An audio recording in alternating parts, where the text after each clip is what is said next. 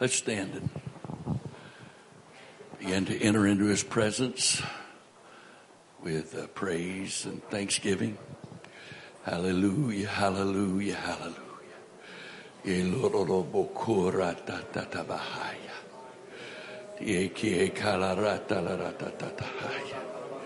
Mama makulo rotolo roto bokosha sahaya. Tie kolo rota la rata tatahaya. Tie kala rata la rata tatabahaya. Tie kolo robo rotolo roto bokosia. Tie kai la rata tatahaya. Robo kura tatala tatabahaya. Maya tamama mama kasia. Elo rotolo roto botahaya. Mie kala roto boko. Tie kabahasaya. Ele kala rata rata bahaya. Ie kala roto boko rotolo roto boko shasaya. Ie kala roto boko saya. Tie kai la rata tatahaya. Tie kalororo boku ratatala ratatata. Ye la bahaya la bahaya le rediti. Roboku ratatatahaya. Tie kalaratahaya. Tie kalaratahaya. Beli kalarotoroto bokusi. Ye kie kaya la ratatabahasai. Ye kie kalarata tatahai. Ye kie kalarata tatoloroto bukushasai. Ye kalarota larata tahai. Ye mama hai. Kie kalarata loroto bukushasai. Ye kie kalarata toloroto bukushasai. Hallelujah, hallelujah, hallelujah. Mama hasata tata bahaya. Tie kaloro talarata tatahaya. Tie la ratahaya lereti tie kasi. Ye kalaro tahaya lereti kasi. Roboku ratata bahaya. Tie kie kalarata tahaya. Tie kalaro talareti kahasatahaya. Ye kamama mahaya lereti. Ye lo rotarata tatabahaya. Ye kie kolo rotarata tahaya. Ye kolo boho rotoroto boko shasaya. Mama mahaya. Ye kalororo boko ratatatahaya. In the name of Jesus. In the name of Jesus. In the name of Jesus. Ya mama kahaya lereti he kararata tatahaya. Yelo boro tararara baba kahasaya. Tie kolororo bokora tatata babahaya. Ye kielo rotarata yatata bahaya. Ye kie kala rotarata babahaya. Ya mama kasahaya. Ye kielo roro bokora tatata mama mahaya. Yela rotarara die kasi. Shese kielo rotarara tatahami. Mama makahai erebi kie koloroto tobobuko sahaya. Ye kie mama hasahaya. Ye loro toloroto boko shasahaya. Hallelujah, hallelujah, hallelujah, hallelujah. Hallelujah. Hallelujah, hallelujah, hallelujah. Praise God. Praise God. Praise God. Woo! My mama kahai. Mama hasai. Hallelujah. Hallelujah. Hallelujah. Hallelujah. Hallelujah. Hallelujah. Hallelujah. Hallelujah. Ye kiala bahaya la ratati he kalaratahaya. Hata mama hasahaya. Hallelujah. Hallelujah. Praise God. Praise God. You may be seated. God bless you. I've got a testimony.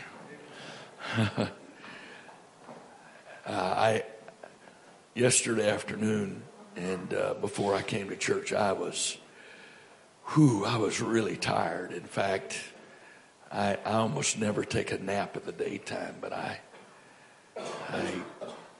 tried to rest some yesterday afternoon, and I was really tired coming to church last night. And when I left church last night, I felt as rested as I was before we started Tuesday night. Amen. I remember the call to war in March, or the manifest call to war in March 2011. People have looked at me very skeptically over the years when I've told them that we did 9 hours of warfare on Thursday and 9 hours of warfare on Friday, and that I really wasn't even tired when the meeting was over with. And those of you that were there remember that meeting was 5 nights and 4 days. But the Spirit of the Lord just so put back into us that I wasn't even rested. And I left here last night and I went like, whoa, this is amazing. So that's my testimony, and I'm thankful for the Lord's help. And actually, I sound bad, but for a call to war on Friday, I'm doing really good. I've had too many sessions where the Friday sessions of call to war, I could barely talk. So the Lord's really helping. I'm going to talk to you a little bit, and what I'm about to cover is, again, introduction, and it may take 5 minutes, it may take 3 hours, and then I teach an hour or so on what my subject is, but we'll see, okay? But every book of the Bible is important. Every book of the Bible is important. But when it comes to the mystery of God, the kingdom of God, the plan, the purpose of God, there is no book, in my opinion, in the New Testament with more significant instruction than the book of Ephesians. And we spent a considerable period of time on Wednesday morning going through chapters 1 and 3 especially. But I just want to give you an overview here for a minute, just as an introduction. Chapter 1, again, is the revelation of who God is, who Christ is, and who we are in Christ as the church. Chapter 2 is what the Lord has done to redeem us and what he's redeemed us from. Chapter 3 is the revelation of the power of the love of God in us and the place he has given us, with the conclusion of those 3 chapters being verse 20, now unto him, this is Ephesians 3:20, now unto him that is able to do exceeding abundantly above all that we ask or think. That verse is great standalone, but it's so much more powerful when you connect chapters 1, 2, and 3 with it, because it is the concluding of everything the Lord has said to us about the mystery and the plan of God. Now, notice in verse 1 of chapter 4, the word therefore. He's changing approach. The first 3 chapters, he's dealing with the principles of God. The last 3 chapters, he's dealing with the application of the principles, telling us how to walk in and have what he told us in the first 3 chapters. So if there's no investigation in chapters 4, 5, and 6 and application of the principles of 1, 2, and 3 as he instructed in 4, 5, and 6, then nothing happens. Chapter 4 is about the structure and ministry of the body. Of course, it starts out with who the Lord is.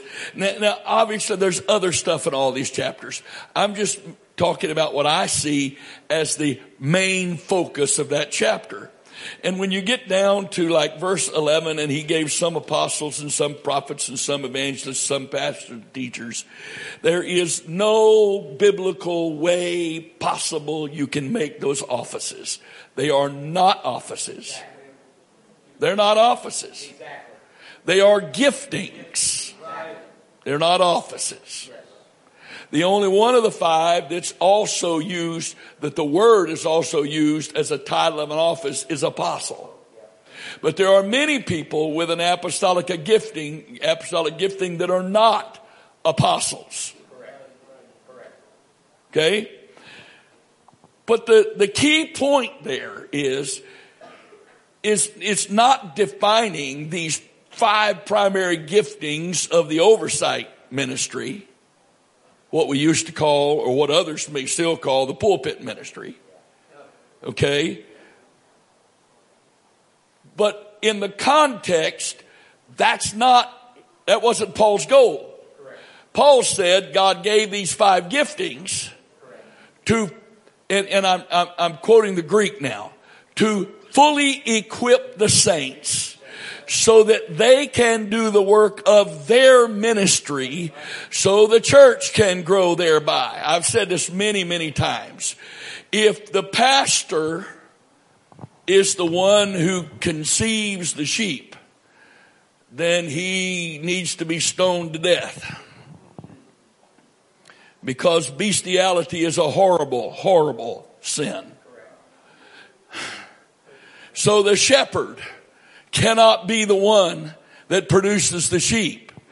Sheep produce sheep. Shepherds oversee the flock. They don't produce the sheep. So therefore you cannot build a church from a pulpit. I know that flies in all the face of tradition, but that's exactly what it is tradition. Because the flock produces the sheep. Now, I don't know what it is in some other language, but in English, of course, the female sheep is a ewe. You produce the sheep.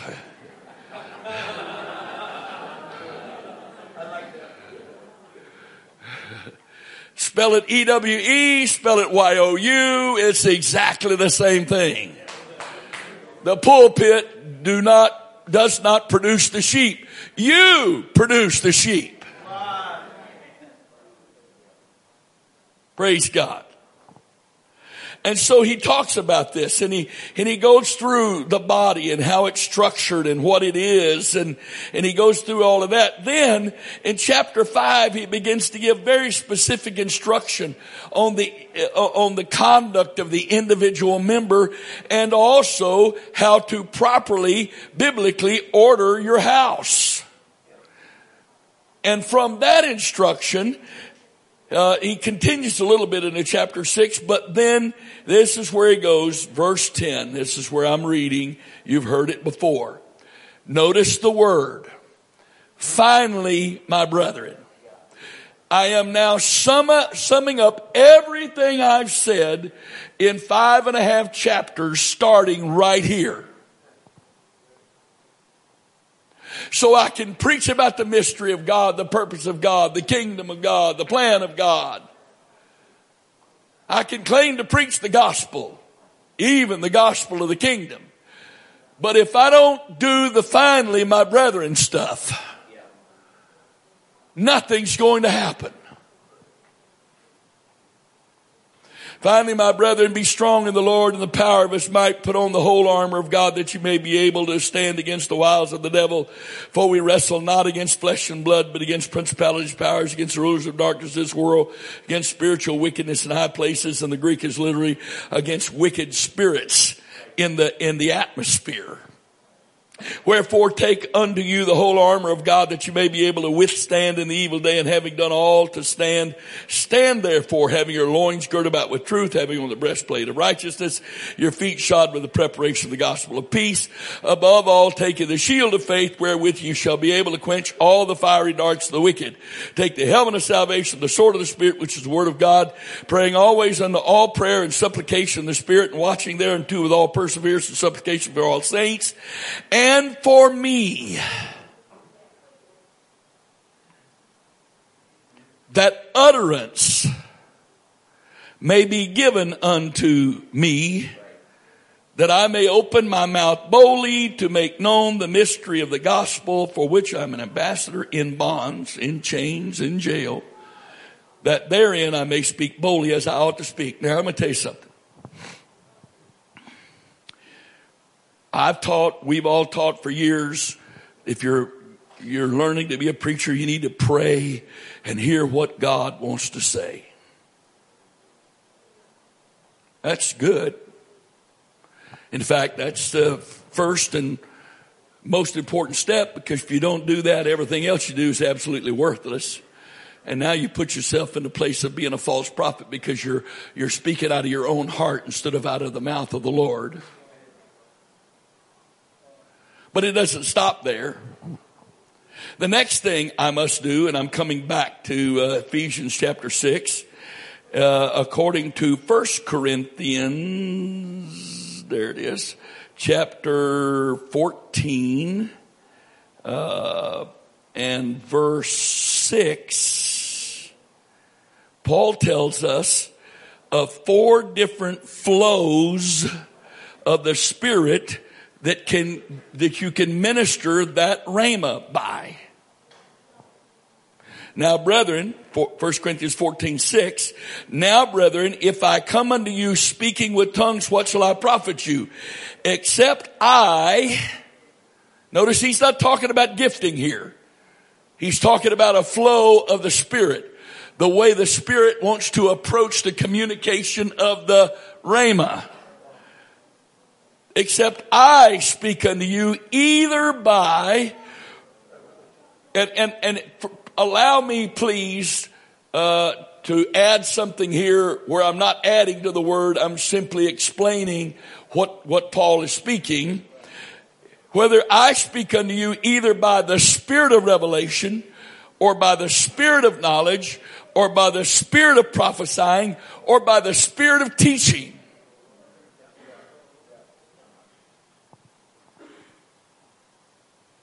The same exact rhema can be delivered in any one of those 4 flows, and the impact is different. If I'm speaking by the spirit of knowledge, and it was supposed to be delivered by the spirit of revelation, it's not working.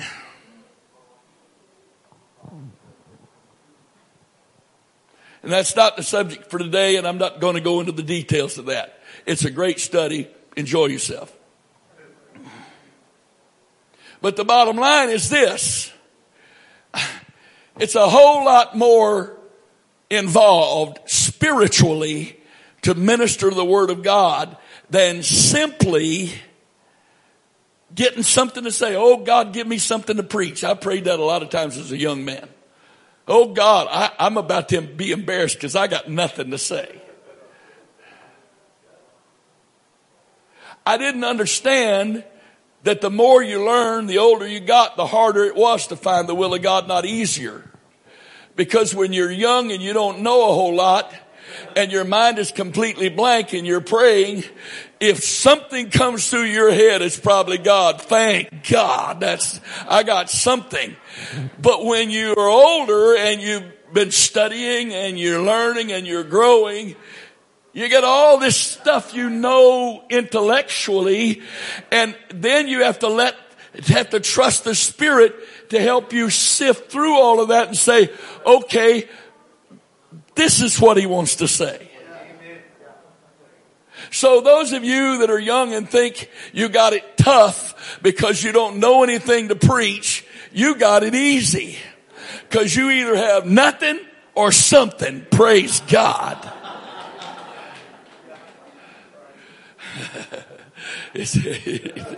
They just don't have any idea, do they?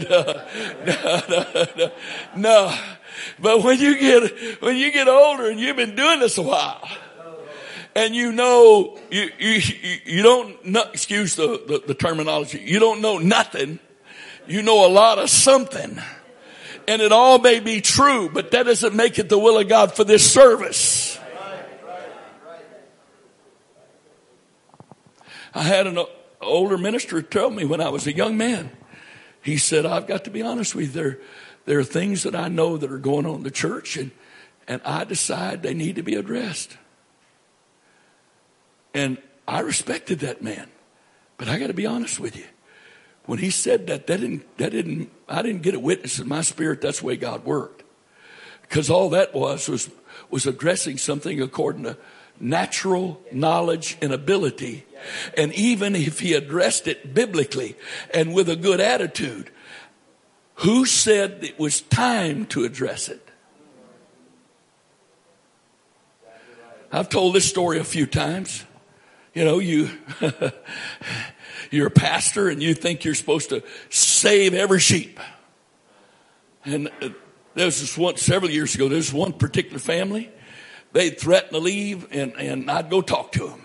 And they'd stay. And then they'd leave and I'd go to their house, talk to them. And they'd come back. And this went on and on and on. And finally, they caused me major trouble.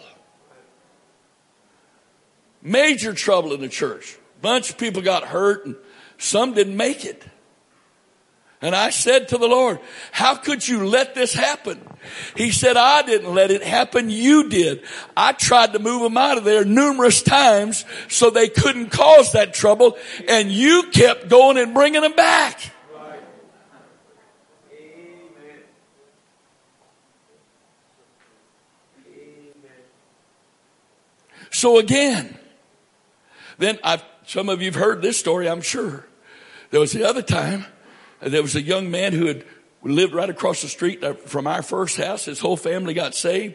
The dad had divorced the mother and the family years before. So even though I was only about 25, he was a teenager, about 16, and he made me his father figure. And so we were close. But when he got older, he backslid, and then he ended up marrying to a girl that was a Trinitarian Pentecostal, and I was distraught over that. But he finally kind of got through to her and her parents, and they all come to church. And then she had twin brothers who were married, and they all came to church, and everybody got baptized, got the Holy Ghost, and the brothers and their wives really, really grew, and they became leadership qualified. They were in leadership. But the young man and his wife and the mother of his wife and father, they never really, really, really submitted to the teaching. I remember the day. It was a Sunday morning. And like I said yesterday, the other day, I can't keep it straight. That holiness when I was growing up was taught or approached from a perspective of you shamed people into doing it. And so the Lord gave me a message that morning on the beauty of holiness. And I was thrilled to death. It was the most positive message I'd ever preached on holiness in my life.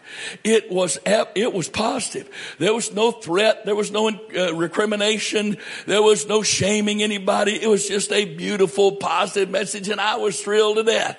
That afternoon, Sunday afternoon, I got a call from Billy. And Billy says, Brother Wright, you got to do something. My wife's whole family's upset, and they're not coming back unless you come and apologize. Billy knew me better than that. I'm supposed to come to your house and apologize for your parents' house, your house, and apologize for preaching something that God gave me to preach. Billy, I'm not coming. Oh, Brother Wright, if you don't come, my family's never coming back, and I don't think I'm going to be able to come. I heard that and I went, hey, that's your problem if your mother-in-law is running your family. You know, there's a thing called an umbilical cord. that's supposed to be cut at birth. And when mama is running the family through the daughter, it's not just out of the will of God. The whole thing is cursed. And if that fits you, I don't know it, but God does. And sister, if you're listening to your mother instead of your husband, you are so far out of the will of God. And that includes everybody that watches this. You're so far out of the will of God. Your house is so out of divine order.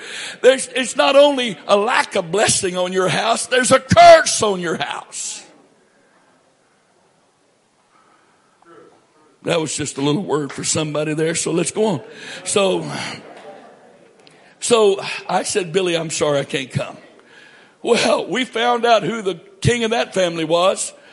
Mama said, we're not coming back. So Billy and his wife didn't come back. Her husband didn't come back. You know the twin sons and their families that were doing so good? They didn't come back either.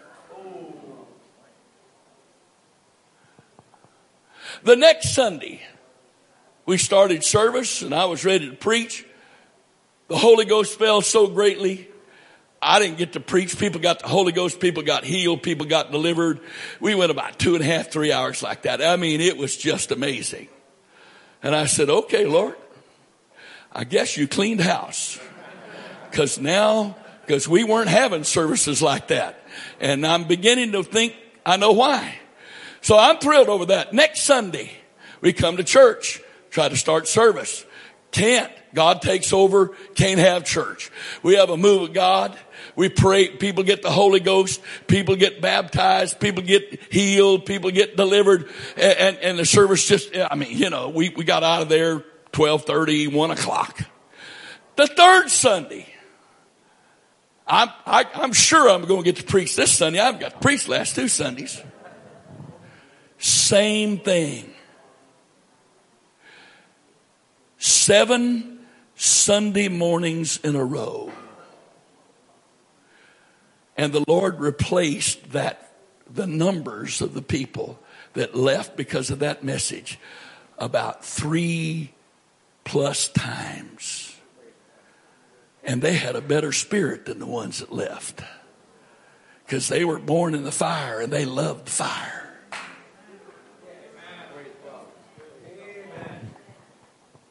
So, you get a rhema from God to preach. You seek God for the flow. You say, well,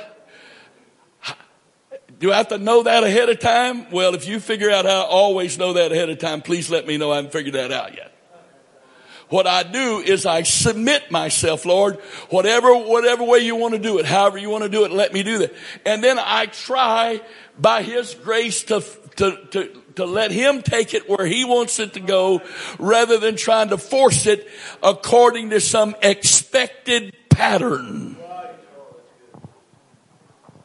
You know, when I was a kid, the word liturgy was just like being a curse word in Pentecost.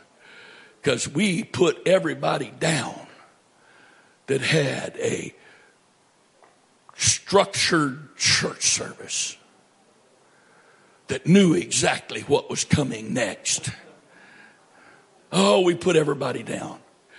And here I am at 70 looking at this body of believers that I'm fellowshipping with. I don't mean just you. I mean worldwide. And in most churches, you walk in and you know what's coming next. That's a liturgy, my folks. It doesn't matter whether it's written down. It doesn't matter whether it's handed to you in a program. When you walk in the door, who says we're supposed to sing first? Who says how many songs we're supposed to sing? Who says when the announcements are supposed to be? Who says when the altar call is supposed to be? Who says that a preacher's supposed to finish his message rather than letting the Lord do what He wants to do when He's ready? You know how many souls have gone to hell because preachers were determined to finish their message? Because about halfway through or so, God began to move. And instead of letting the Lord have his way right then, because people were moved, people were praying, people were ready. No, it's, God, you can't do this now. I'm not finished with my message. And by the time you get finished, all that was flowing and happening a little while ago, you just killed every bit of it.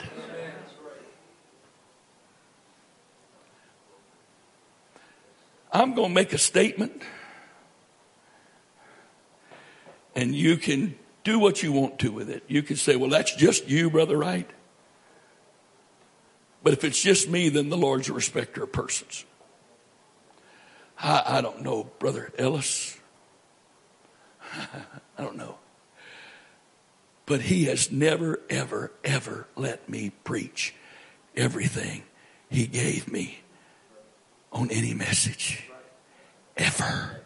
He's never let me finish a subject in any setting ever.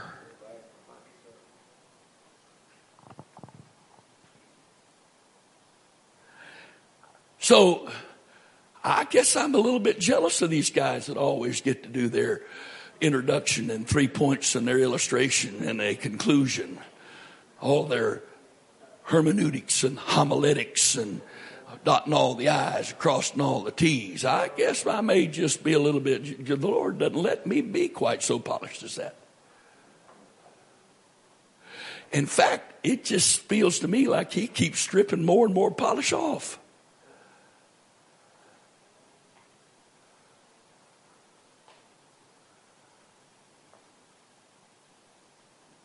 So anyway, this is why I told you I didn't know how long the introduction would last. So, after you get a word, after you've committed yourself to flow in whatever way he wants to deliver that word, then Paul is saying that we should, I'm going back now to Ephesians chapter 6 and verse 19, I think it is. Paul said, when you're doing all this warfare and you're doing all this praying, pray for me that utterance may be given unto me. There's another scripture where that word just happens to be used. And they were all filled with the Holy Ghost and began to speak with other tongues as the Spirit gave them utterance. And here's the awesome thing, if you, brother, sister, those of you that are involved in the ministry of the word, here's the awesome thing. If you ever allow God to teach you, he can speak just as specifically through you in the language of your mind by the Spirit giving you utterance as he can when you're speaking in a language you don't know. Because why would he so supernaturally speak through you in a language you don't know in prayer and then choose to have a lesser supernatural method of delivering the word that people can hear and understand? Why would he do that? Why would he make this so supernaturally powerful, but then you've got to preach intellectually? I just have a simple way of defining it. It's just simply learning to hear and repeat. You just learn to hear and repeat. You just hear and repeat. You're not thinking about it. You're not planning ahead. You're just hearing and repeat. Okay? So Paul said we need to pray for that. And then he concludes with a few things. And then I just wanted to point this out before I go on. Remember how he started Ephesians?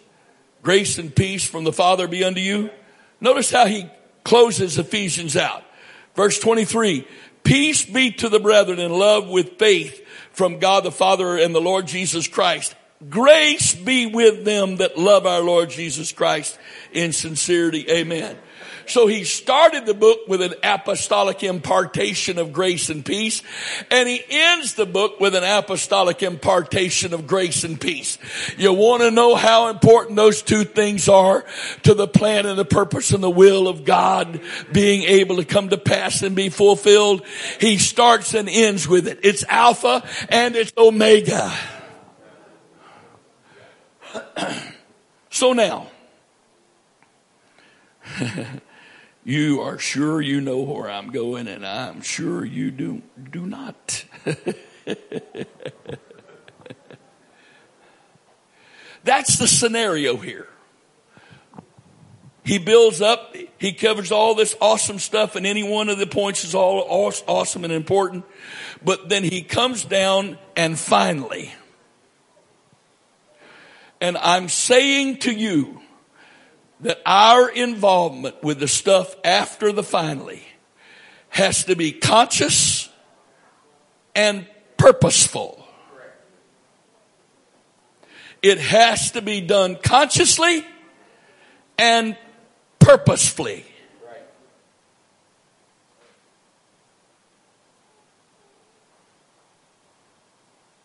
So I'm going to read that one more time before I start. Ephesians chapter 6, beginning with verse 10. We just got to get this. And I know in this church, and most of you that are here that are not part of this church, I know you would consider yourself, here's our word, familiar with this verse. I hate to tell you, there's not a single verse in the Bible I'm familiar with.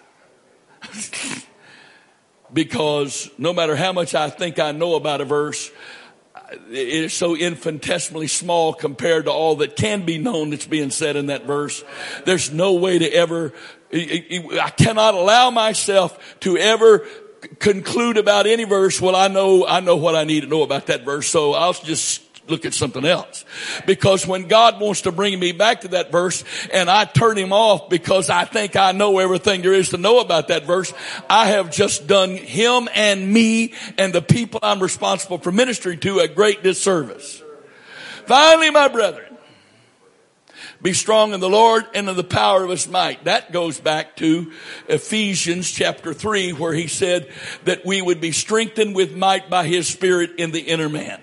Be strong in the Lord and the power of his might. Next verse. Put on.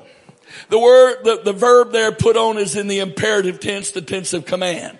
This is not think about it or isn't this an awesome idea, but it is an active putting on. I'm going to say to you, the prayer I prayed, was it last night when I kind of prayed through the basic elements of what I consider my positioning prayer. It can be repeated in a different way. It is the main element of that positioning prayer is a prayer of putting on. And whether I actually specifically say I put on the breastplate of righteousness, the things I am praying are putting on the breastplate of righteousness. And there are occasions when I will specifically pray through those things, naming them. There's other things, other times I am praying about what they are and what they mean without ever identifying them. But the bottom line is, in positioning myself through the Holy Ghost for the day and anything that could come, part of that is putting on the armor of God. Why does God allow so many terrible things to happen to me? It's like a soldier in modern day warfare that thinks it's too hot to wear a Kevlar vest or his Kevlar helmet. It's too hot. And so therefore he doesn't put it on. And the rifle shot that hits him in the chest and kills him would have just simply knocked him down because it would have put a dent in his Kevlar vest, right? That's right. So why would you go into harm's way without the protection that's provided for you? Well, I'm not going in harm's way. Do you get up in the morning? You may not recognize that the adversary is your enemy. But he fully knows that you're his enemy. And he loves it when you give him a free shot at you where you're not protected. He loves it.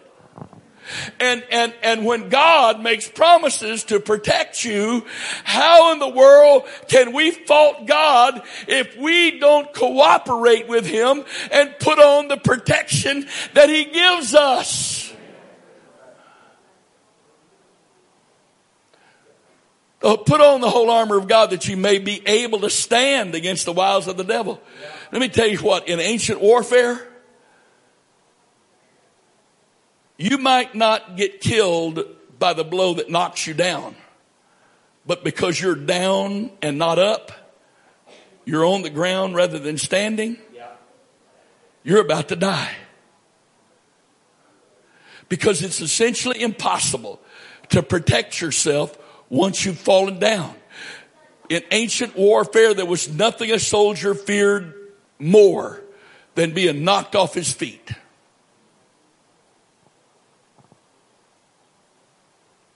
Nothing. So all of these things the Lord is providing us, but he can't make us put them on. Are intended to help us to stand no matter how hot and heavy the battle gets. My, I feel the Holy Ghost here. My.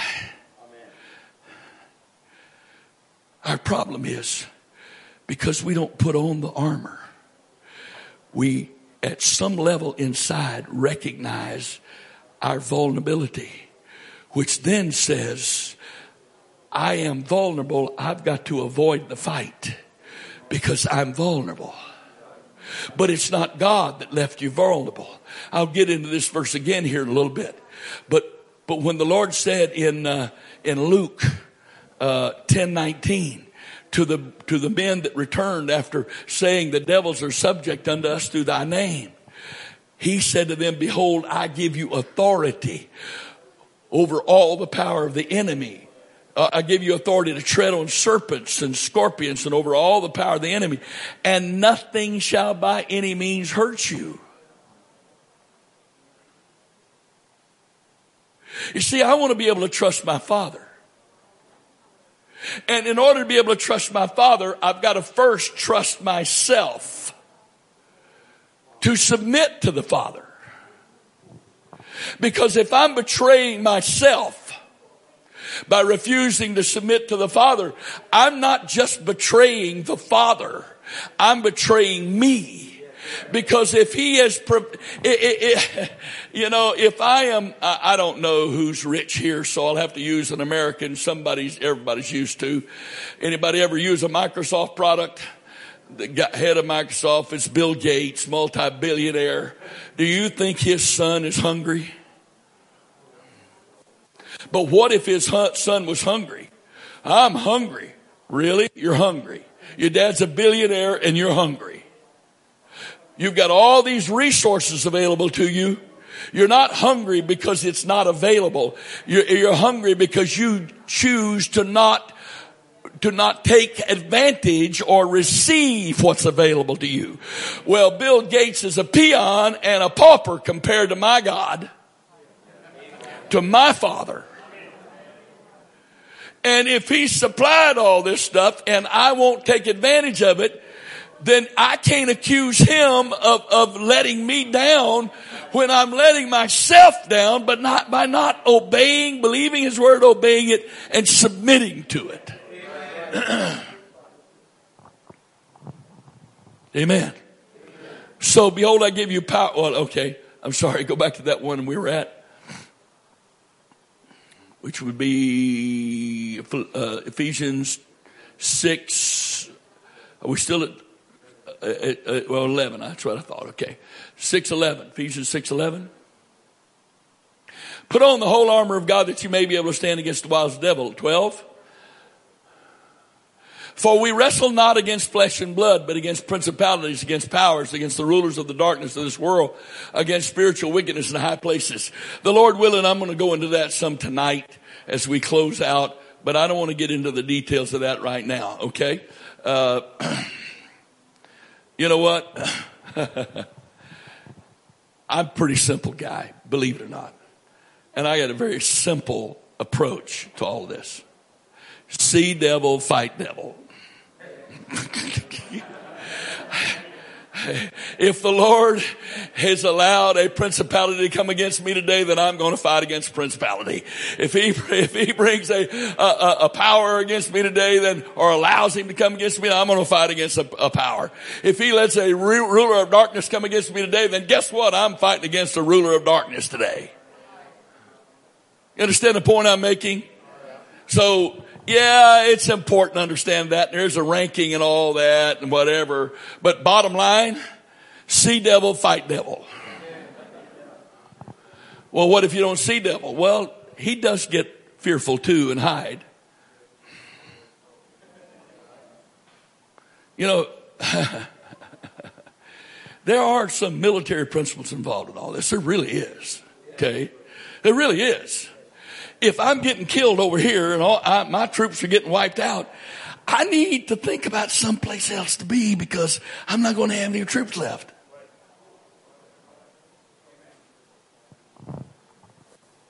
And the only time he would fight to the proverbial death is if he is so convinced he can't afford to lose that spot.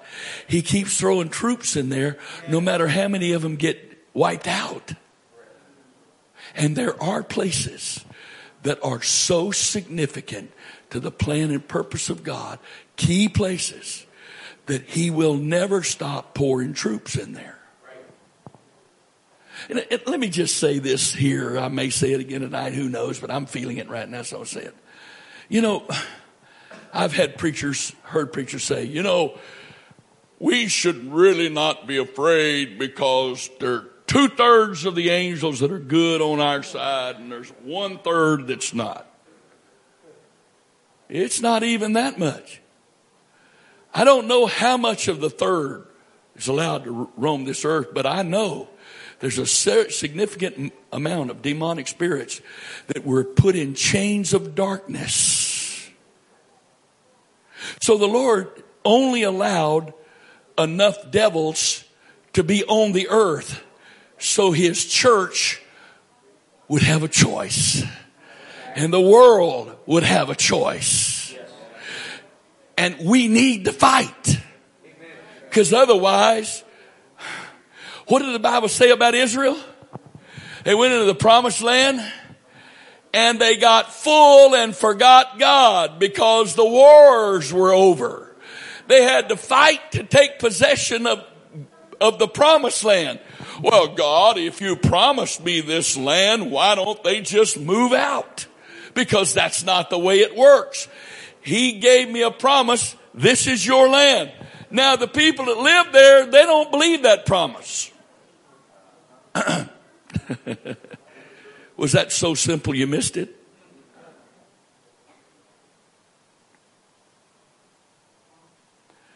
The demonic spirits who participate with the god of this world, the prince of the power of the air, they don't believe in the promises you've got. So we're called to do something about that.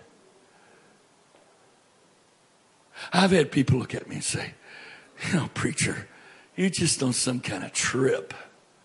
Really? Well, then the whole Bible is on some kind of trip. Because this is in here from beginning to end. There was war in the garden. There was war in heaven before creation. Jesus declared at the first mention of the church in the Bible, Matthew 16:18, the first time the word church is used, his introduction to what's coming, because the church wasn't even in existence, because the word church is connected to a future tense verb in 1 Corinthians or Matthew 16:18. But so when he first told that the church was coming, he told of the war the church was going to be constantly in. But he didn't tell it just, okay, you're going to be at war. He told us about the war by promising us victory in the war before we even knew there was going to be a war. And the gates of hell shall not prevail against the church. The gates of hell shall not prevail against the church? Prevail in what? Are we going to have a tug of war contest? Are we going to play a football match?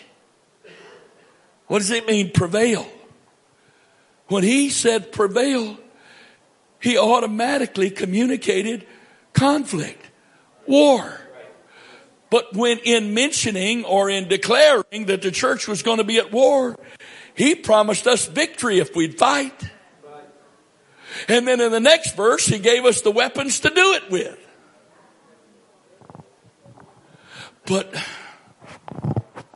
oh God, how many places do we go where the whole focus is just having church? There's no fighting. There's no kingdom. There's no nothing. Nothing. You know, when I was younger,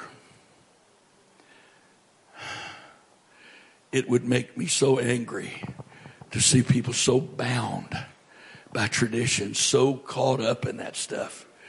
I caused myself trouble and other people trouble because I couldn't keep my mouth shut. And now I just trust the Lord that he doesn't send me any place that I can't open my mouth. Because if I feel that stuff and he puts me in a pulpit with a microphone, I'm probably not going to keep my mouth shut about it. So Lord, if you don't want me saying it, don't send me there. It's okay with me if they never invite me.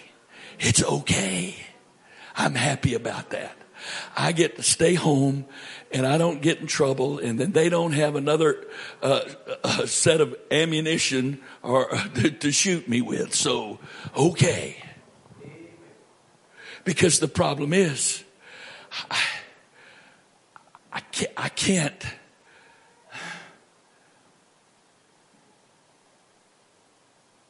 I can't just stand by and accept leaving people in darkness and deception. I'm not talking about the lost. I'm talking about people supposed to be in the church. I can't stand by and do that. I can't go play at home. I don't know if you have ever heard of this or whatever, but I can't play the little kids game, patty cake. Patty cake, bakers, man, bake me a cake. And that's what it feels like to me. Some places I go to church, they're just playing patty cake with the devil. He gets them only occupied enough just to keep them distracted. And they play patty cake.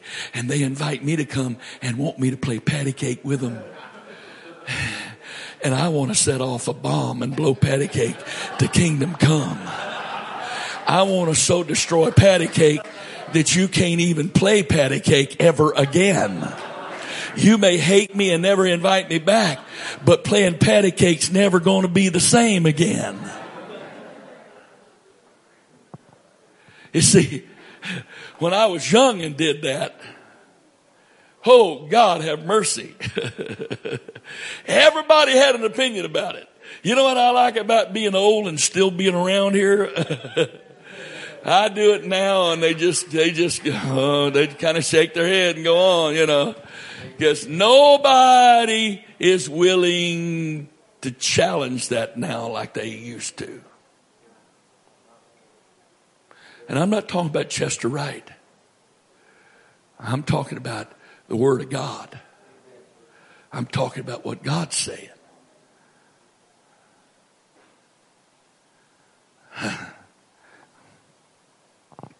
Nobody, in my opinion, enjoys being a part of a move of God any more than I do.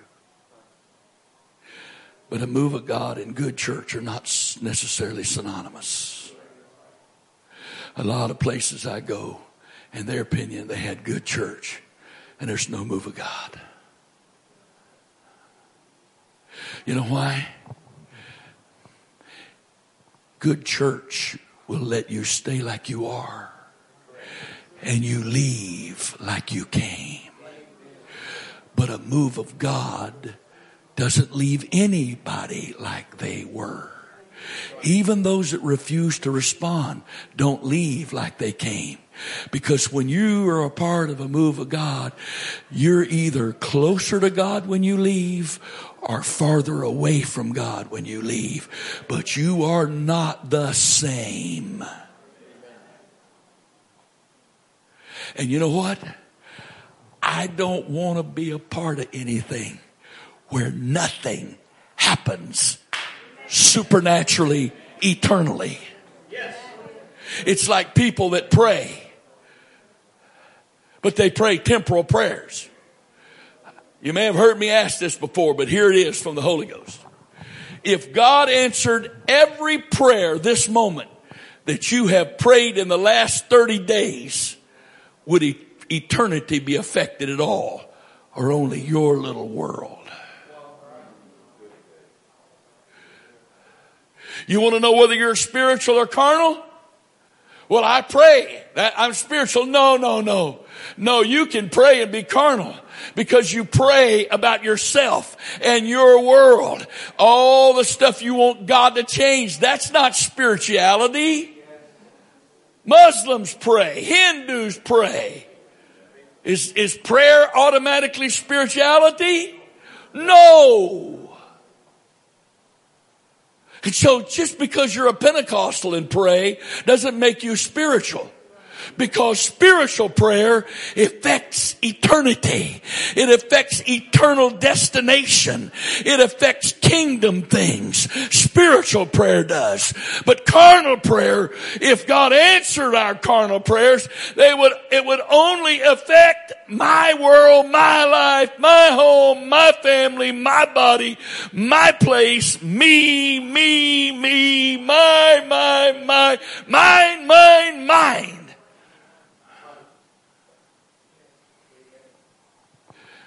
Jesus' name. Let's talk to him just a little bit.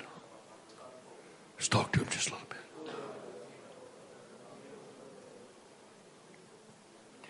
Jesus' name. Jesus' name. He's my Father. He loves me. He knows what I need. It's his good pleasure to give me what he wants me to have, what I need, what he is determined that I need. It's his pleasure to do that. I don't have to ask for those things that I need. A good father takes care of his children. A good father learns to say no to his children because he loves them. So a good father doesn't always say yes. That's not what makes a good father a good father. Sometimes a good father says no, but he's a good father. So I don't have to constantly remind my Father in heaven to do his job. So therefore, since he's a good Father, he's my heavenly Father, I can trust him to do what needs to be done in my life.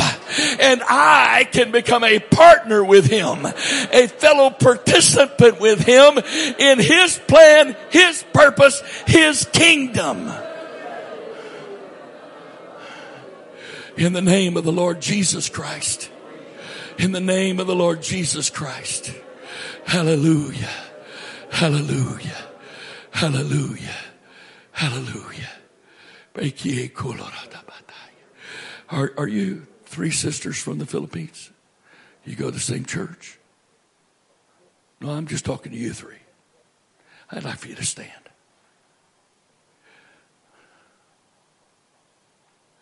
Are you preachers? You're a preacher. You're a licensed preacher? Okay, all right. None of you are. Are you a licensed preacher? Okay. Good. That's what I was looking for.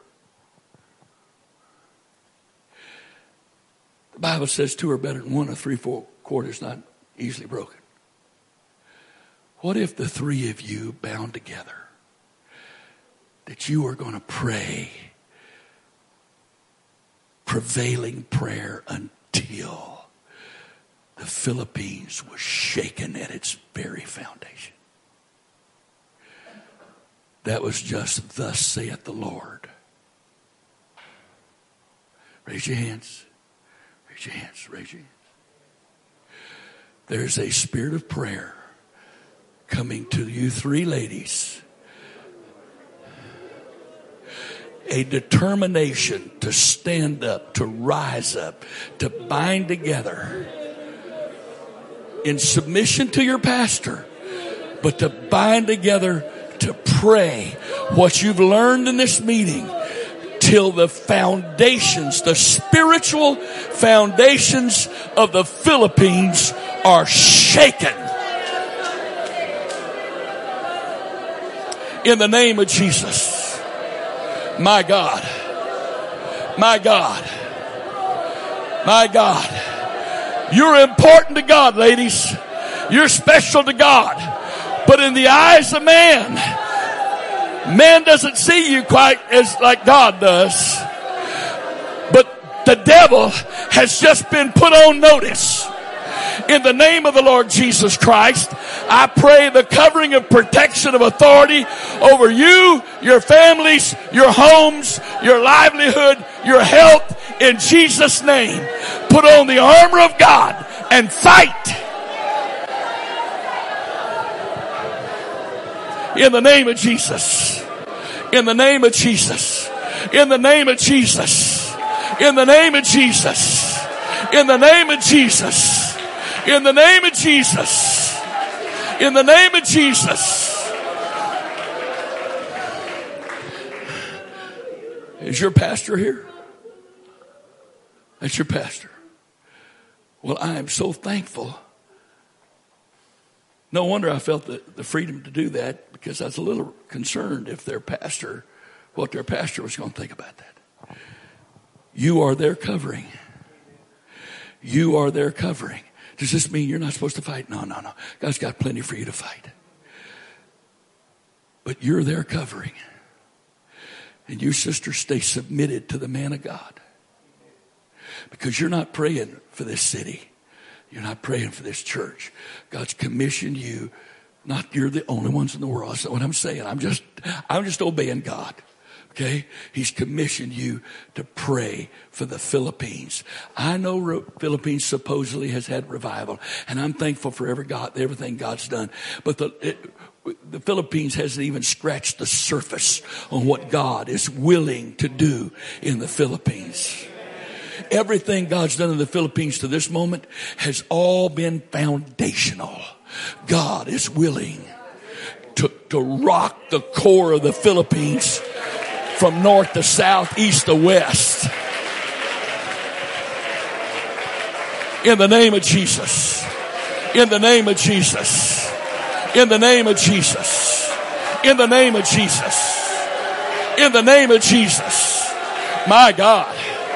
My God. Hilo robo koshata tata bahaya. Yekielo rotolo yelo roko tatiata haya. Hilo robo koshasa tata bahaya. In the name of Jesus. In the name of Jesus. In the name of Jesus. Hallelujah. Now let's just give him thanks. It's different than what you were just doing. It's okay to clap your hands, but thanksgiving is given with the mouth, not with the hands. It's okay to clap your hands, but don't just clap your hands. Speak with the mouth and give him thanksgiving out of the Spirit. Thank you, Jesus. Thank you, Jesus. Thank you, Jesus. Thank you, Jesus. Thank you, Jesus. My. Boy, it's working in this service this morning. Hallelujah. Hallelujah. Just a little side note, just something that just thrills me to death. Do you know why Thanksgiving is so important? The Greek word charis, C-H-A-R-I-S, which is the English equivalent letters of the Greek, is usually translated grace. But there are some places where the King James translated thanks. When Jesus said if you love those that love you, what thanks have you? But let's do the literal word. If you only love those that love you, what grace is working in you? There's no grace working in you. Because the world, sinners love those that love them. You don't need grace working in you. But get this. The Greek words for the verb giving of thanks and the noun thanksgiving, the root word of both of those is charis. In other words, no one is capable of giving the sacrifice of true thanksgiving to God unless it's produced by grace at work in us. And so therefore, and please, I'm not being critical, but so therefore, in Pentecost these days, we've gotten to where when it's time to give thanks, we clap hands. Because we don't know how to let the grace of God that we've received, that's working in us, enable us to express thanks to the infinite God. Because this is what grace is again. Yes, it's unmerited favor, but that's not what grace does. That's the motive for grace. God's unmerited favor empowers you and I to supernaturally do what we cannot do ourselves. So if grace is truly working in you, you're aware that you can't take credit for anything. And so when you give thanks, you are acknowledging to God, I didn't do this. I didn't do this. I don't deserve this. I give thanks to you in acknowledgement, Father, that you're the one that did it. Yeah, now let's do Thanksgiving now. Come on. Come on, let's do Thanksgiving now.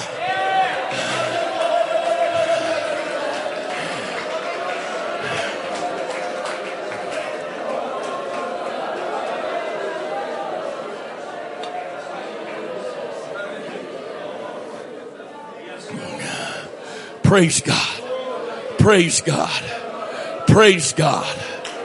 Thank you, Father. Philippians 4 says, be anxious for nothing. Or don't be full of care. Don't be careful or full of care or anxious for nothing. But in everything, by prayer and supplication, with thanksgiving, let your requests be made known unto God, and the peace of God, which surpasses, is superior to all understanding, shall keep, guard, preserve your hearts and minds. Have you got a troubled mind, Pentecostal? Have you got a troubled heart, Pentecostal? Then you're not casting your cares. Oh, he said I could make a request. Yes, there's only one request to ask. I cast this on you, Father, take it. That's the request. I cast all this stuff that's troubling my mind. I cast all this stuff that's troubling my heart upon you, Father. Receive it. That's the request I'm supposed to be making. Not, Father, fix this problem, take away this pain, relieve this pressure, solve all of my natural problems, Father. That's not the request he's talking about. Because peace does not come because you've prayed about your problem. Because a lot of people pray and they come to God, and I'm just using this figuratively. They come to an altar and oh God, I got this problem. Oh God, this situation's bothering me. Oh God, this is trouble. Oh God, I don't know what's going to happen. Oh God, I don't know what to do. And they pray about it. It sounds really good, but here's what they do. When they get up from prayer, they say, Lord, I know you're real busy, so I'm going to take this with me until you get around to doing something with it. So they do all this praying, so they appear spiritual. They deceive themselves into thinking they're spiritual, but they don't ever leave it there. I don't remember if I said it the first night or not. I thought I was going to if I didn't. But the Greek definition, I did. I'm going to do it again. The Greek definition of the word translated spiritual has two parts to it. The first part means to be filled with the Spirit. The second part means to be governed by the Spirit. That means He's in charge and we are not. And I am not spiritual just because I'm full of the Holy Ghost. I can be absolutely full of the Holy Ghost and be carnal because I refuse to let God be in control. I want to be in control. And so our attitude is, boy, Jesus, come here. I've got some instructions for you. Come here, boy. Come here, boy. Here's what I want you to do today. And I'll check back later to see how you're doing, boy. It's kind of harsh, isn't it, preacher? It's not harsh at all. It's reality. Because that's the way many of us pray. We tell God what we want Him to do. Because we're not the servant. He's the servant. Right. Yes, sir. Yes, sir. If He's the servant, then you're the Savior. Good luck. Because that's all you've got. You're going to need it. But of course, when God is the adversary of your attempts to save yourself, no amount of luck's going to help you.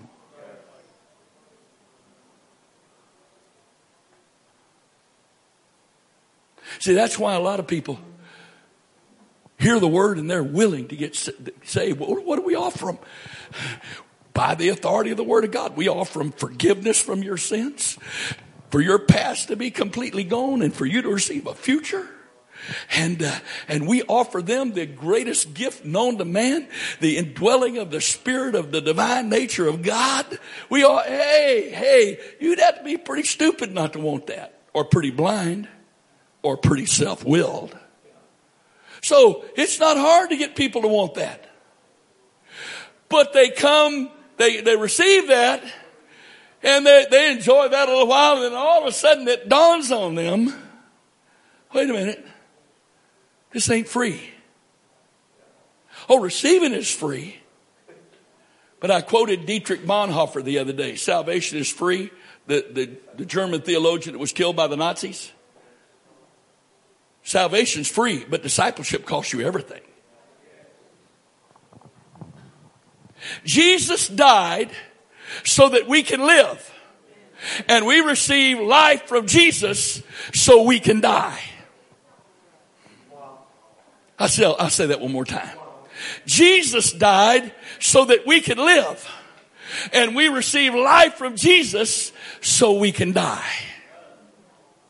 And until that cycle is complete, I have not found my place in God that He wants me to have. He gave up His will, surrendered His life, because that was what was necessary to save me. And now, with Him indwelling in me, I've got to surrender my will and give up my life so He can save other people through me. Because freely you have received, freely give.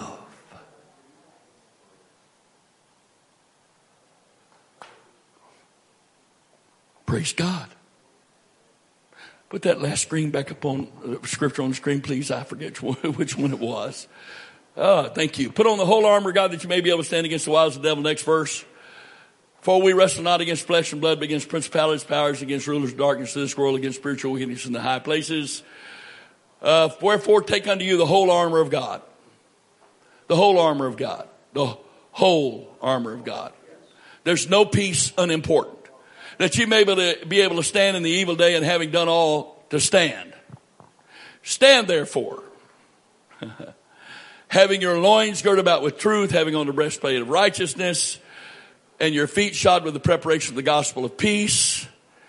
Above all, taking the shield of faith, wherewith you shall be able to quench all the fire darts of the wicked, and take the helmet of salvation, the sword of the Spirit, which is the word of God.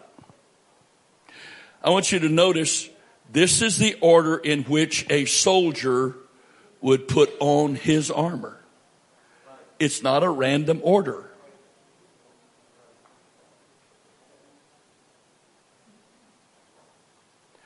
So go back to verse, let's try 15. No, 14. Stand therefore having your loins girt about with truth. You say, well, this is that to protect my loins? No, it's just telling where you wear it. The girding of truth, that it's we would use the word girdle, but it's not a girdle like article of clothing today.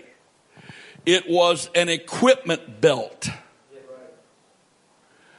that was worn around the waist, the hip bones, where you would keep your sword when you're not in battle or any other implements that you needed. So the first thing you put on is that piece of armor that, while it might provide some protection for the loin area, its primary purpose is to be the place where you carry your weapons when you're not actually using them. So that has to go on first, because the breastplate of righteousness goes from about the collarbone area all the way down to the top of the girdle, protecting all of the vital organs. Now, what is righteousness? In my life in Pentecost, righteousness was preached to me as something you had to earn by being good.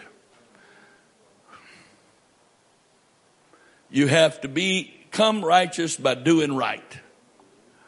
There's a slight problem with that. That is so contrary to the plain, simple teaching of the Scripture that it's not just error, it's heresy.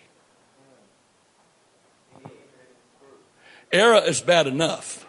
Error is straying from the truth. But heresy is standing in opposition to the Word of God. Romans 5:19 calls righteousness a gift. Isaiah 61:10 calls it a robe of righteousness. Galatians 3:27 says we put on that robe when we're baptized in Jesus' name. So what is righteousness? He that is who offends in one point of the law is guilty of all the law. I was in the Toronto airport years ago coming home from a meeting, and there was a guy shining shoes there, and I had a few minutes to do that. And so I like to do that for a lot of reasons, but you get to talk to the guy a little bit. And so I climb up on his seat, and he immediately starts to work on my shoes. But he says to me, I apologize. And I said, what do you apologize for? He said, I just gave away my last tract to the last person sat in my seat, and I'm sorry I don't have another one. I said, and what is your tract about? He said, Islam. And so we began to talk. And I said to him, in any country that you know of, does a person who's found guilty and sent to jail become innocent because they serve their time?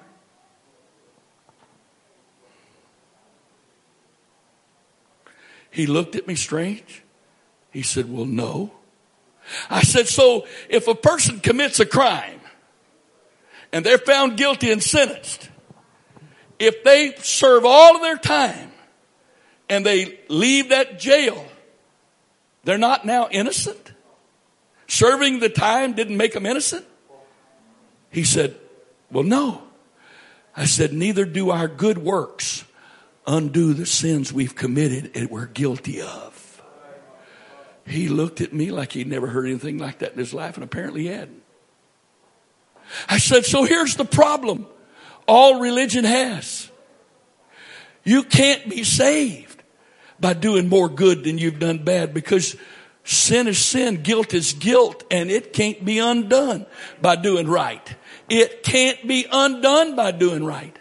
I said, so here's the problem. The only way I can be saved once I am guilty, and the Bible says all have sinned and come short of the glory of God. Sir, have you sinned? Yeah, I have too. That's what I told him. I've sinned too. So I have no hope of being saved. If I'm guilty, and no amount of good I do can make me not guilty. Once I'm guilty, and no amount of punishment that I serve can make me innocent if I'm not guilty. If I'm guilty. So the only way I can become innocent is if someone who's never committed a crime chooses to not only serve my penalty for me, but takes all of my guilt as his own, and then he gives me his innocence. His eyes got about that big. He said, "Is that possible?" I said, "Yes, sir. That's exactly what the Lord Jesus Christ did. He was innocent. He took my sins and gave me his righteousness, his innocence." How about 2 Corinthians 5:21? 2 Corinthians 5:21. I'm coming back to 14 now, so don't forget that. For he hath made him. Let's do 20. Come to that. That's where I want to go. But let's go to 5:20. Now then, we are ambassadors for Christ, as though God did beseech you by us. We pray you in Christ's stead, be ye reconciled to God. Next verse. For he hath made him to be sin for us, who knew no sin, that we might be made the righteousness of God in him. Now I'm going to tell you about this Jesus fella. He has done some bad stuff. He's lied. He's been full of pride. He's had bad thoughts. He's done stuff that's he'd be really embarrassed over if you knew about it. Now me, I've never done anything wrong in my entire life. I've never had a bad thought. I've never committed a sin. I've never done. My heart's right. He looked at me and said, "How can you say that?" Because he took all of my stuff and gave me him. He gave me his. He took all of my sins and made them his own so he could die for them. And then he gave me all of his purity, all of his righteousness, his innocence. One of my favorite verses, if you could put it on the screen, Psalms 32:1. Oh yeah, brother. Yeah. Yeah, it's true. It's hard to believe, isn't it? Isn't it hard to believe? It's hard to believe, but it's true.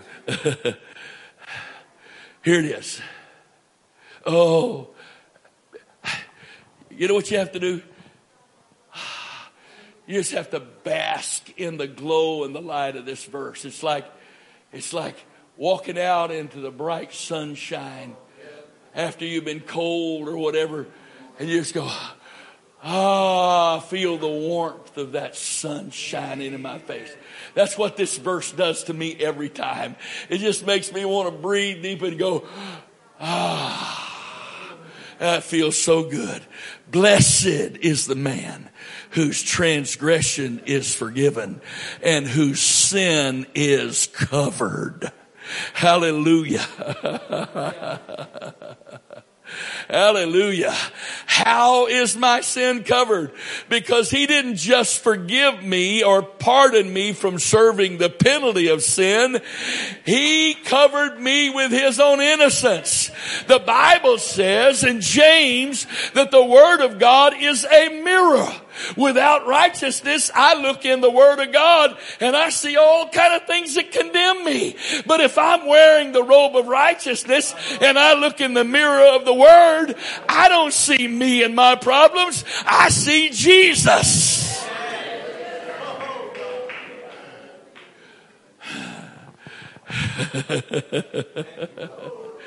Whoa! Is that good or what? That is so good. That is so awesome. That's so awesome. I can tell you the day when the Lord first spoke this to me. My wife and I had never had a honeymoon, and because we were living in Maryland and her family and my family at the time were living in Florida, we didn't have vacations either, because when we took a vacation, we went home to see family, and trust me, that's not a vacation.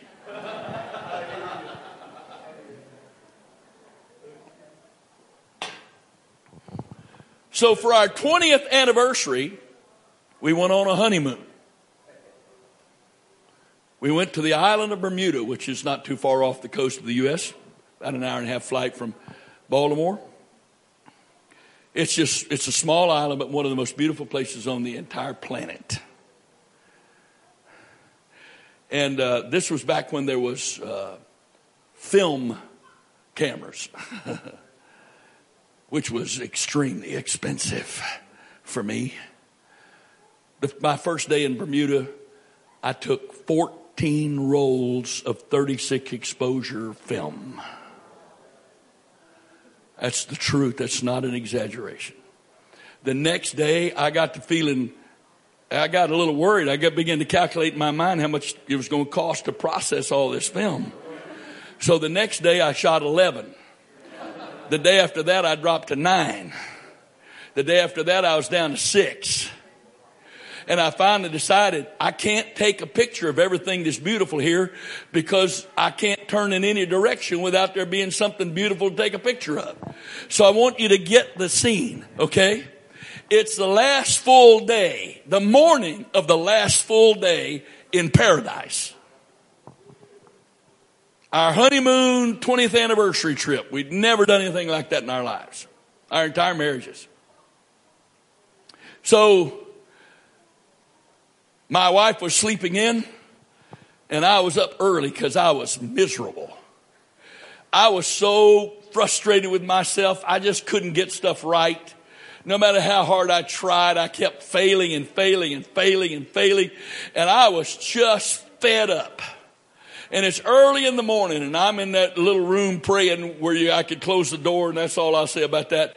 And so I was just trying to keep from waking her up. And I'm praying.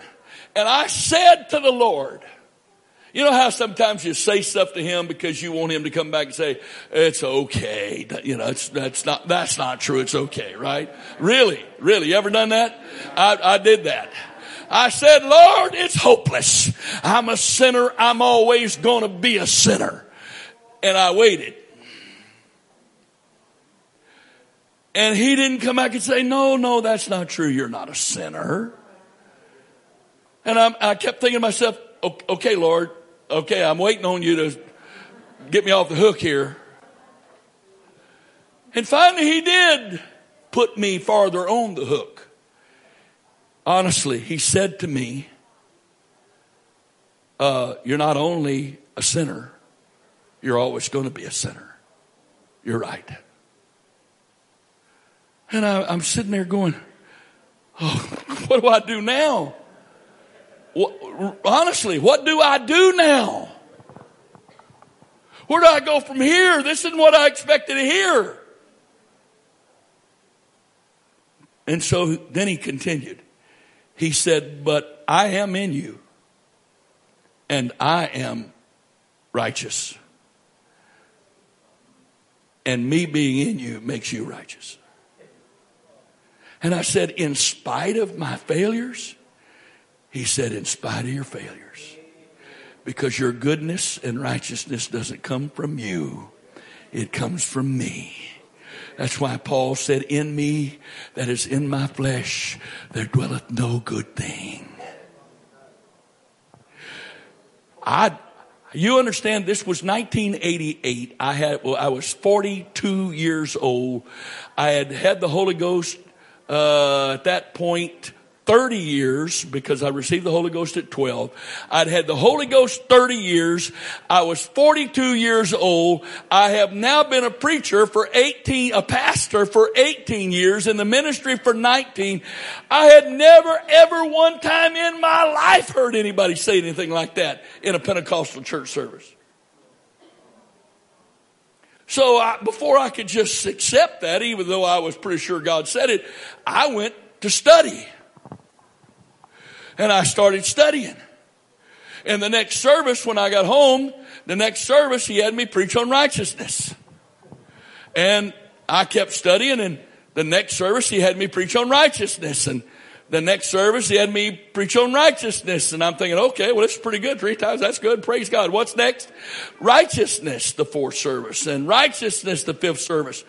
I'm honestly not exaggerating. Without ever intending to do so, thinking the last one on righteousness was the last one, let's do something else. He had me preach and teach on righteousness for 33 straight services, and that's honestly the truth. So you understand, he decided to put that so far down deep inside this stubborn, hard-headed man that I couldn't ever be tempted to take the credit for whatever good came out of me ever again in my life. So you understand, when I put on the breastplate of righteousness, I'm putting all that on. That's what I'm putting on. Why? Because the Bible says, there is therefore now no condemnation to them who are in Christ Jesus, who walk not after the flesh, but after the Spirit. Hey, how do I get in Christ Jesus? For as Galatians 3:27, for as many as are baptized in Christ, into Christ, have put on Christ. So he is specifically talking about my robe of righteousness. And therefore there is now no condemnation to them that are in Christ Jesus, who walk not after the flesh, but after the Spirit. So how can I walk after the Spirit? I can't walk after the Spirit if I don't have righteousness, because I am so vulnerable to condemnation.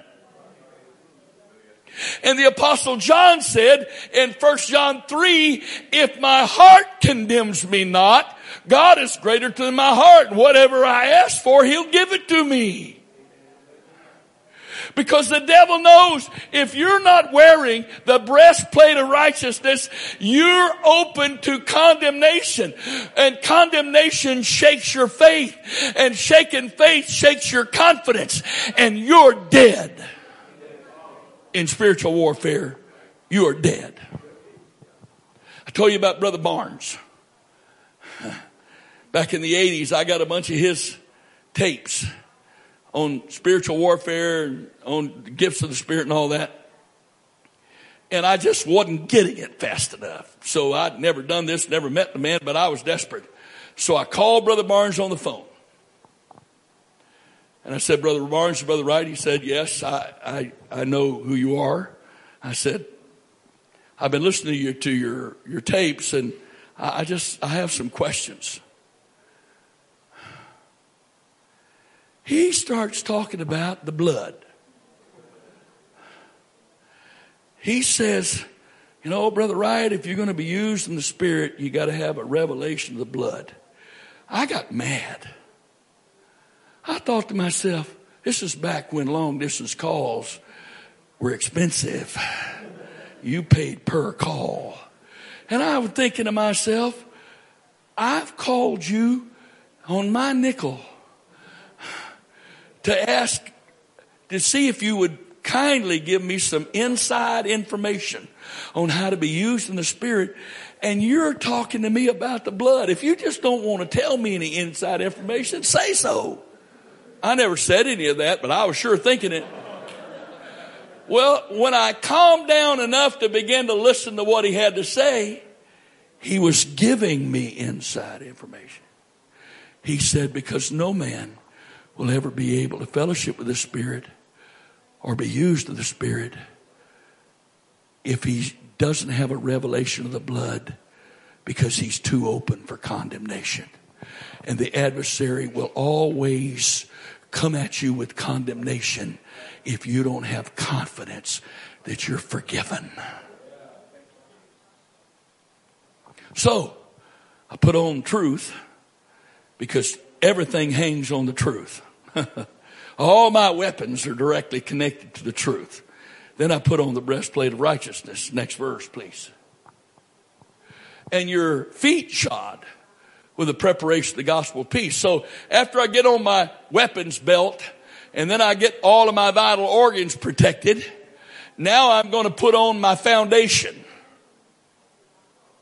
Now, in our world today, there's so many people involved in athletics and running and all of that.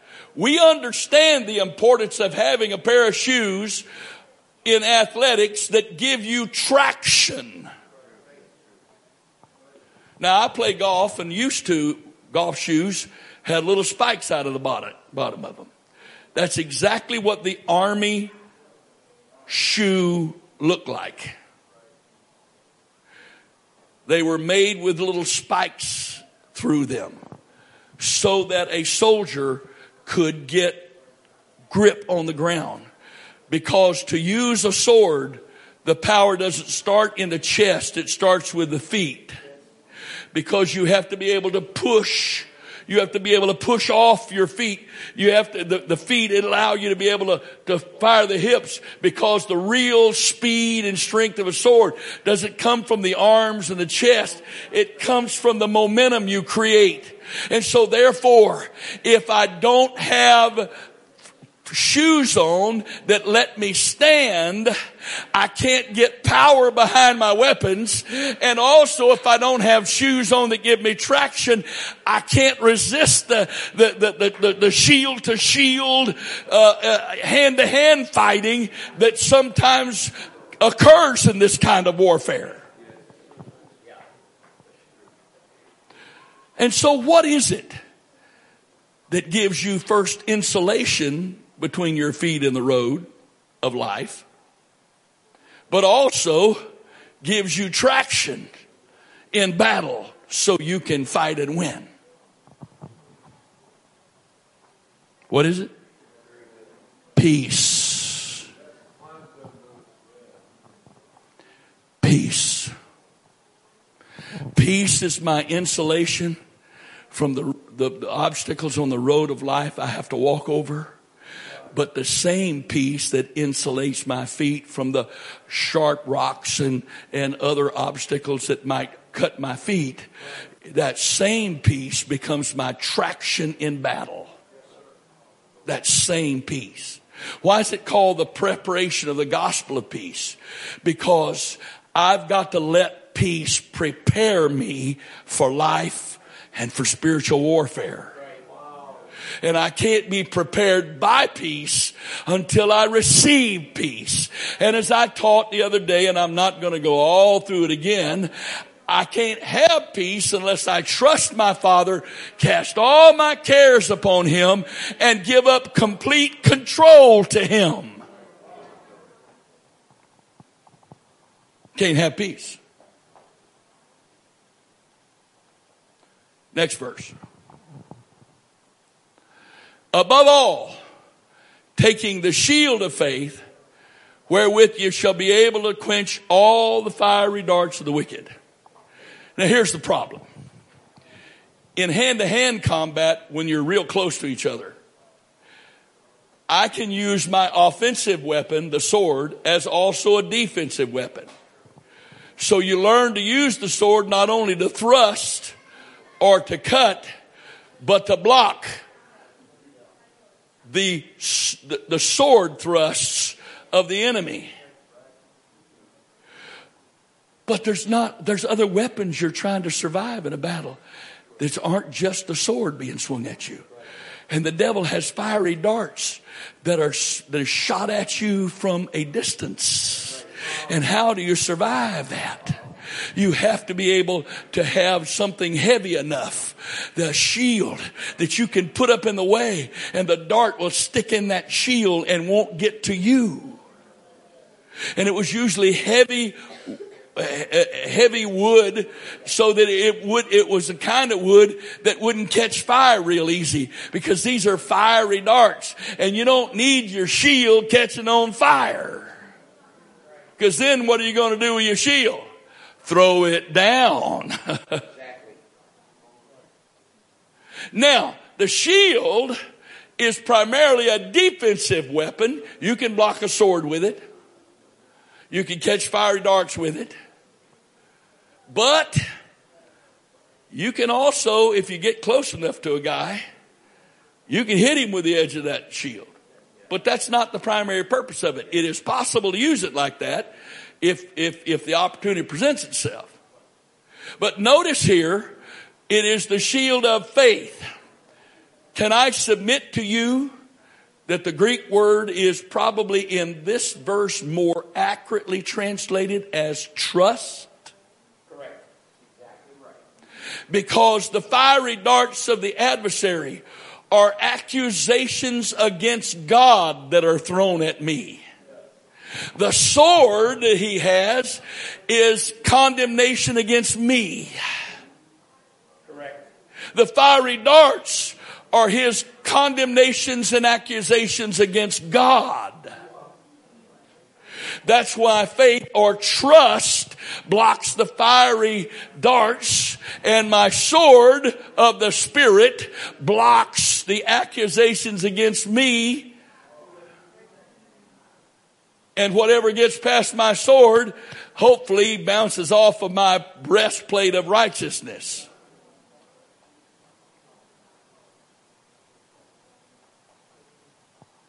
The shield of faith or the shield of trust. What's the difference?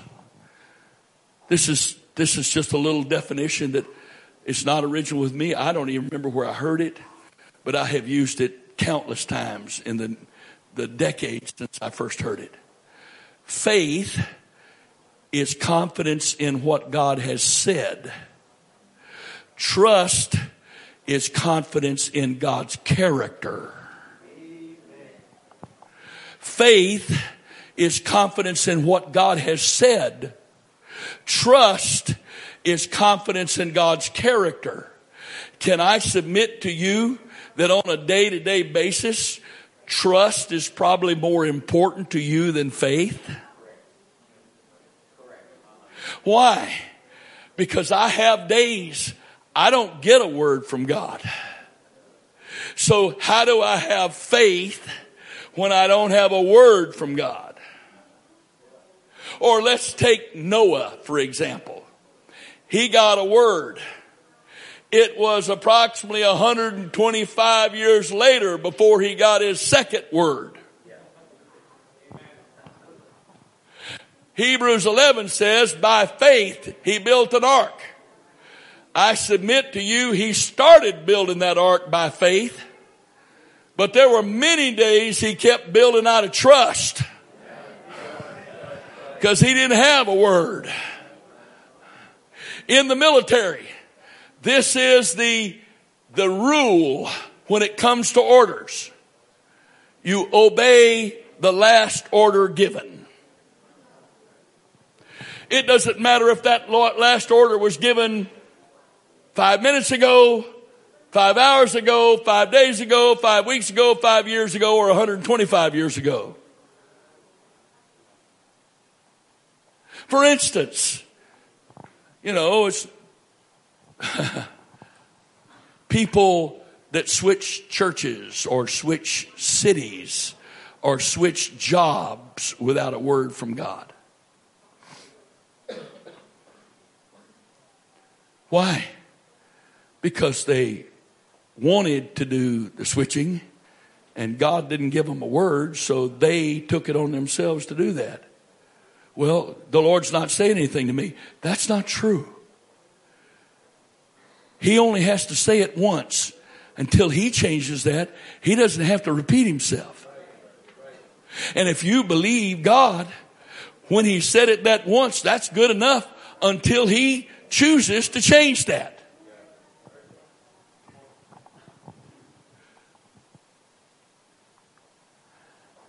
I spent 4 very lonely, difficult years at the Naval Academy. There was no church to go to. There was no one to fellowship with spiritually. It just wasn't anything. And when I graduated, in my opinion, I never wanted to go back to that place the rest of my life. In fact, that's pretty much what I told God. I'm not going back there. I don't want to go back. I don't want to go to visit. There's too much pain there. I don't want to go. Well, let me tell you a little secret. One of the greatest clues to the will of God in your life is the thing you don't want to do the most.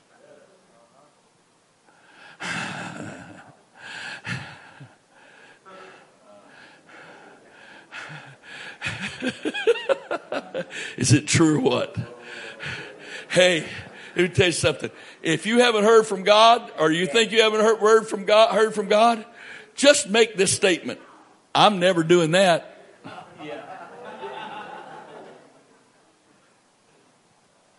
I'm never doing that.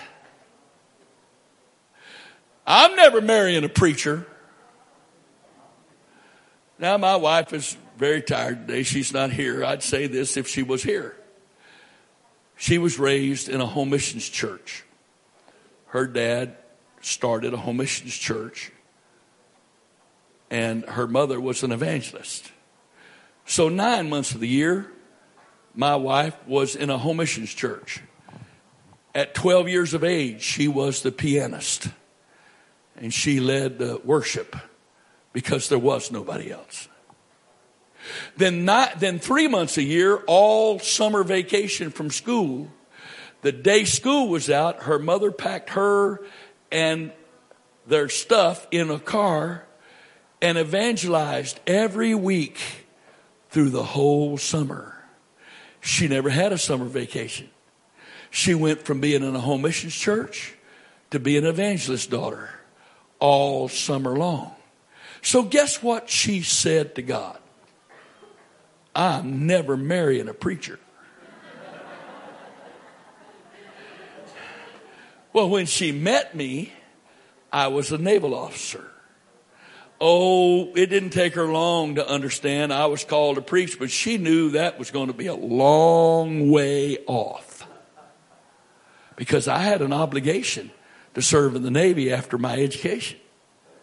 So she just kind of figured, well, I'll get at least 5 years of not being a preacher's wife, and who knows how much longer I'll get. So we ended up getting married. In her mind, she convinced herself she wasn't marrying a preacher because she promised herself she'd never marry a preacher.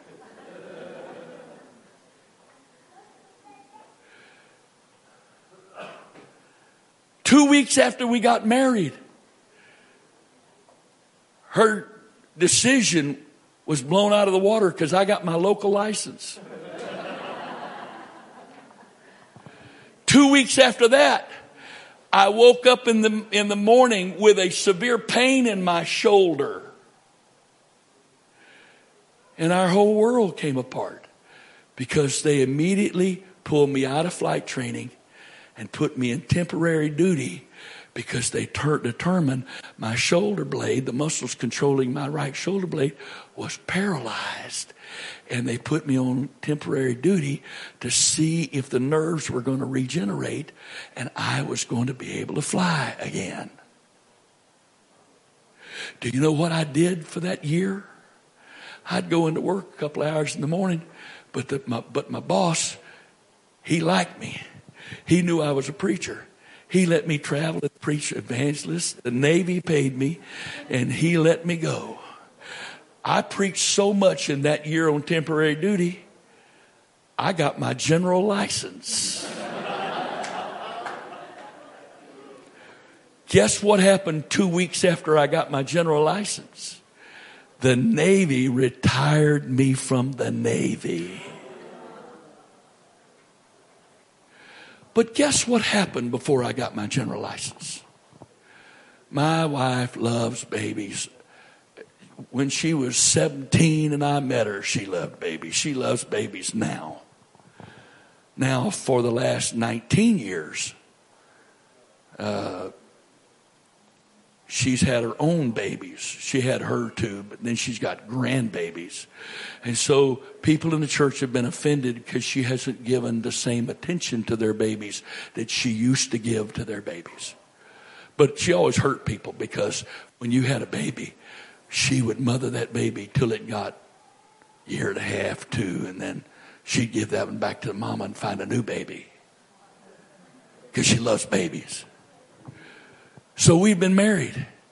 We've been married probably 6 months. And I'm still in the Navy, and she's hoping I'm still in the Navy, and she finds out she's expecting. So, that's good. That's okay with me, and she was ecstatic. But the month before I got my local license, my general license, and 6 weeks before I was no longer in the Navy, she started having pains. She was about 5 months along, 6 months maybe at the most.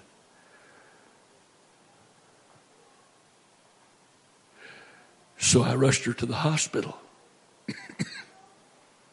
And she lost the baby. They kept her in the hospital overnight. And I went early the next morning to see her. And she was laying in the bed weeping. I said, Alice, what's wrong? She said, the Lord just visited me. And he said to me, now are you ready to go?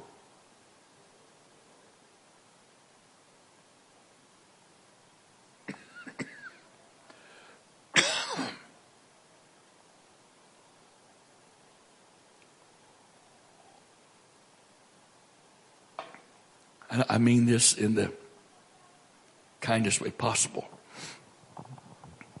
But the church in Annapolis, Maryland, is built on the life of my first son.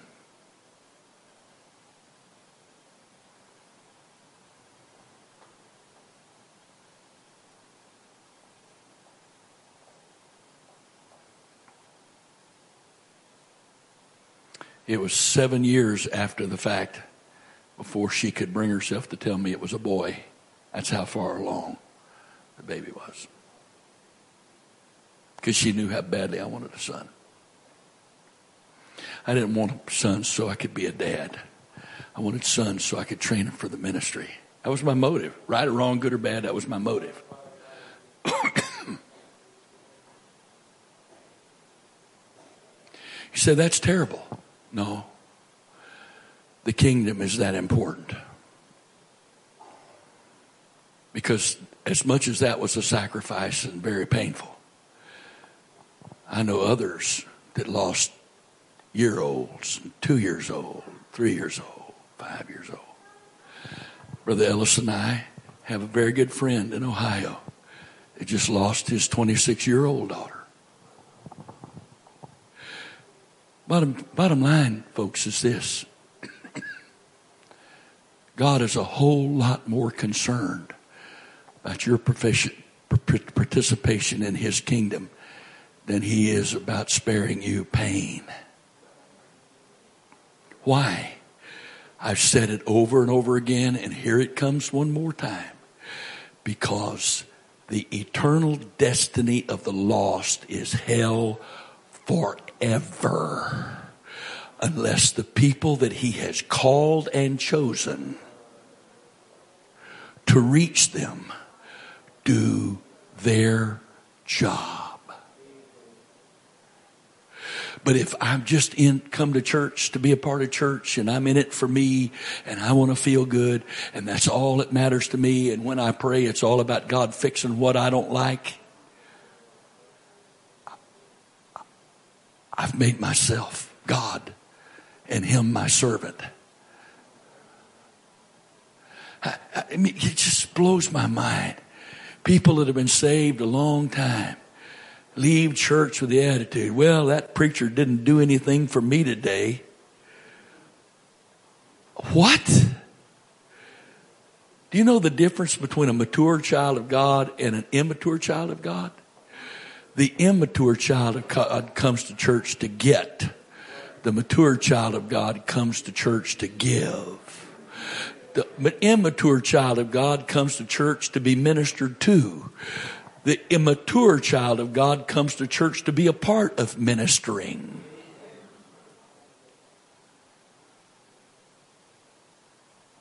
And when somebody's had the Holy Ghost a long time, leaves church upset because they didn't get anything out of it, like it's it's the preacher's job to do all the praying and all the spiritual warfare to affect how that service is going to turn out. When if you've been around here a little while, you've got just as much responsibility to pray for that service and what God wants to do in that service as the preacher, as the worship leader, as anyone else in leadership. Well, I don't have a leadership position. Oh, that's right. I'm sorry. Forgive me. You only have the divine nature in you by the Holy Ghost.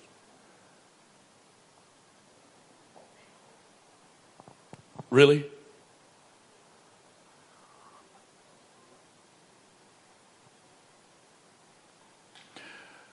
Okay, we've talked about the defensive weapons. Let's go to the next one.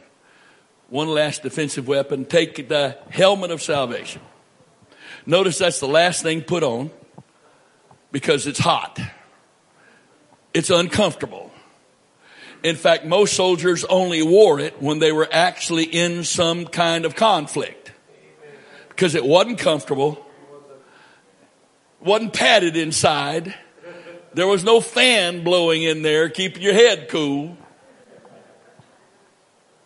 So it was usually carried unless you were actually in danger.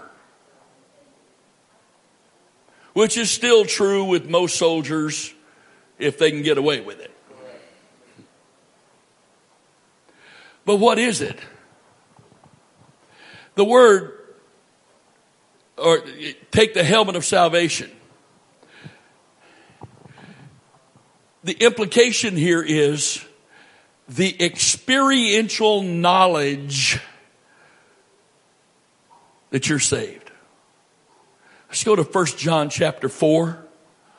I'll begin reading with, let's try verse 14. 1 John 4:14, and we have seen and do testify that the Father sent the Son to be the Savior of the world. Next verse. Whosoever shall confess that Jesus is the Son of God, God dwelleth in him and he in God. Next verse. And we have known and believed the love that the Father hath to us. God is love. And he that dwelleth in love dwelleth in God and God in him. Now listen. We have known and believed. The Greek word there for known is to know something experientially. That's far more than knowing something simply factually. You can factually know that I'm married to Alice Wright. But I'm the only one that can experientially know that.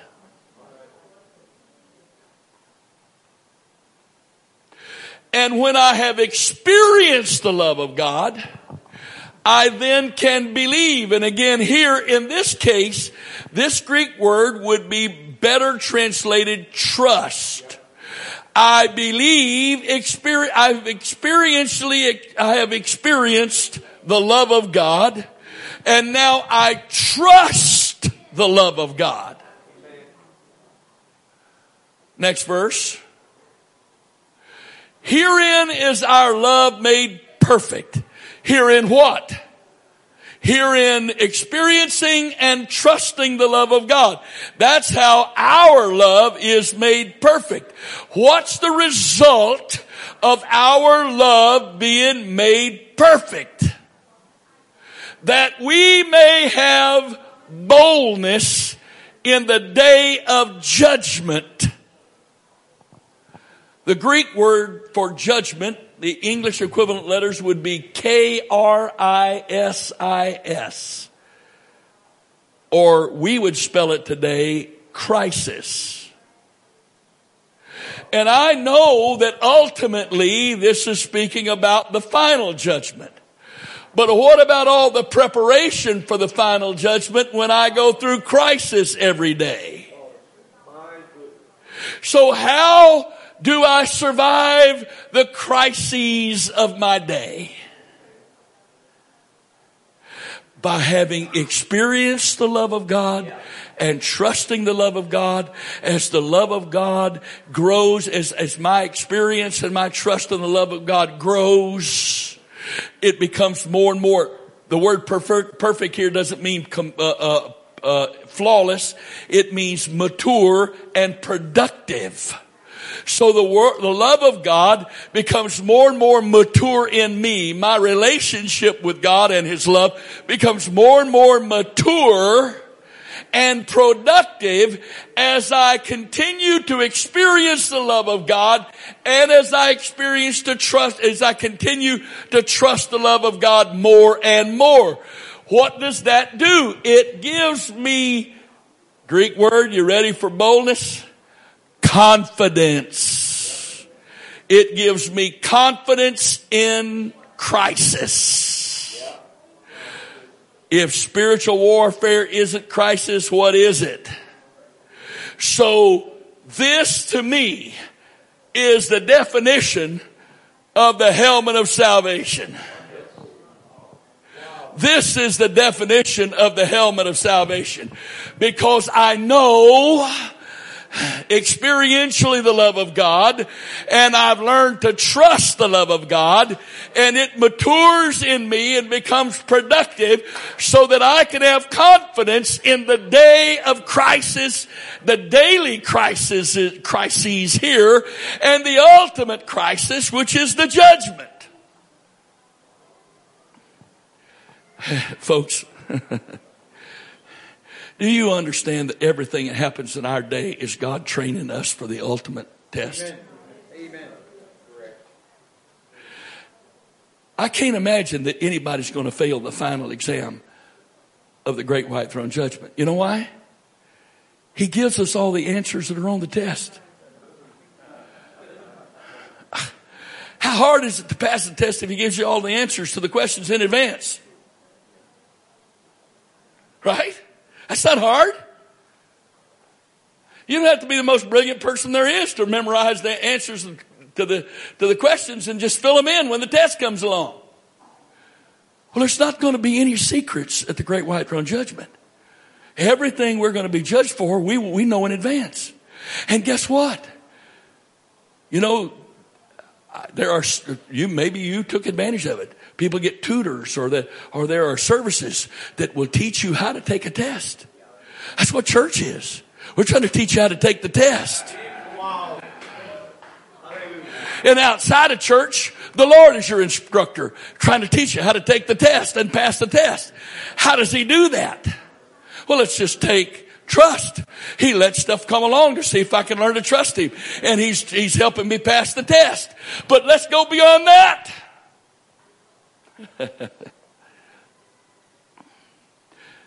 The rapture, in a moment, the twinkling of an eye,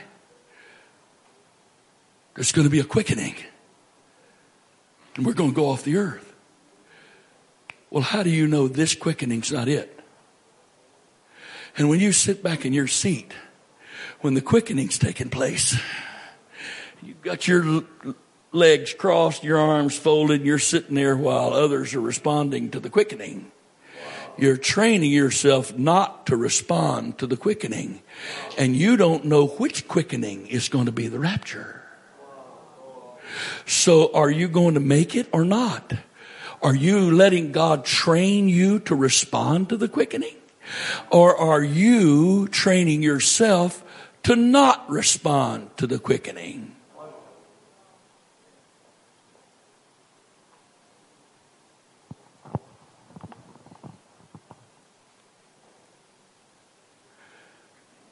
Anybody home? That's pretty sobering, isn't it? Guess what? That puts not only church services in a different light, but day-to-day life in a different light. I hope this happens to you. Happens to me. I could just be going along. I could be having a conversation with my wife. And all of a sudden something comes over me. And I just start talking in tongues. Now, depending on the situation, I may do it demonstratively or I might do it very quietly. But I don't ever want to fail to respond to the quickening.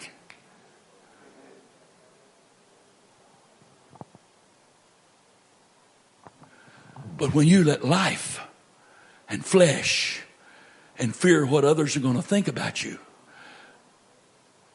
convince you to train yourself to not respond to the quickening, what do you do when the ultimate quickening takes place, but you have taught yourself not to respond? What do you do then? Oh, and by the way, I'm not going to go deep into this, but I can do it. I said, not I can do it, but the Lord showed it to me. It's there. The same Spirit that works in the harvester in God's field is the same Spirit of the rapture. The word harvest and the word catching away are the same Greek word. So when I get involved in God's field, I am participating with the Spirit of the rapture. So those who refuse to be involved with the harvest, they are refusing the Spirit of the rapture.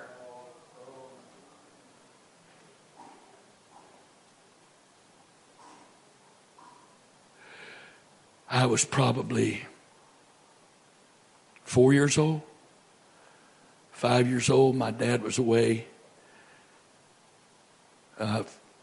serving in the Navy in Korea. And my brother and I were home with my mother. I was 4 and a half, and he was 2.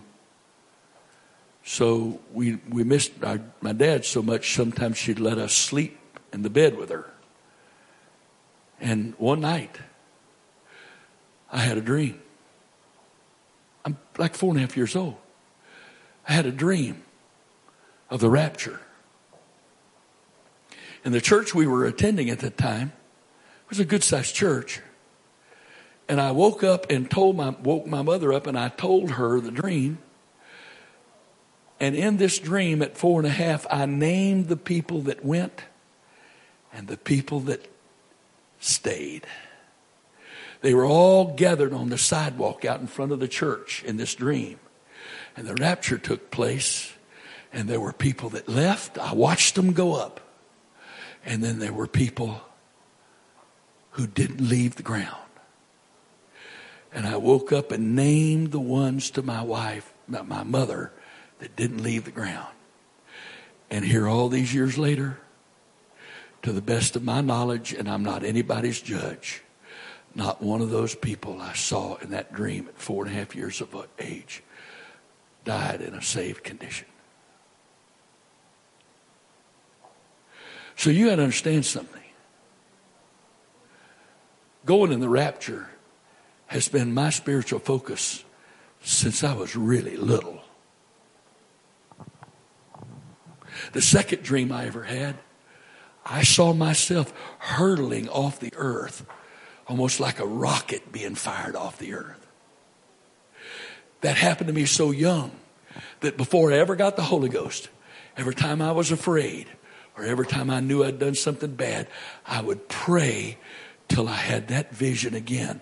I didn't even know how to do that. I don't even know why I knew to do it. I never told anybody what I was doing. But that dream was so vivid to me, and I knew what it meant. That whenever I was afraid or whenever I'd done something bad and I knew I was in trouble with God, I would pray, and I'd reach a point where I'd see that dream again. It was a vision now, and I would see it. And peace would come over me. And I believed I was okay at that point. I was very young. So this is very critical to me, you see. This is all my life.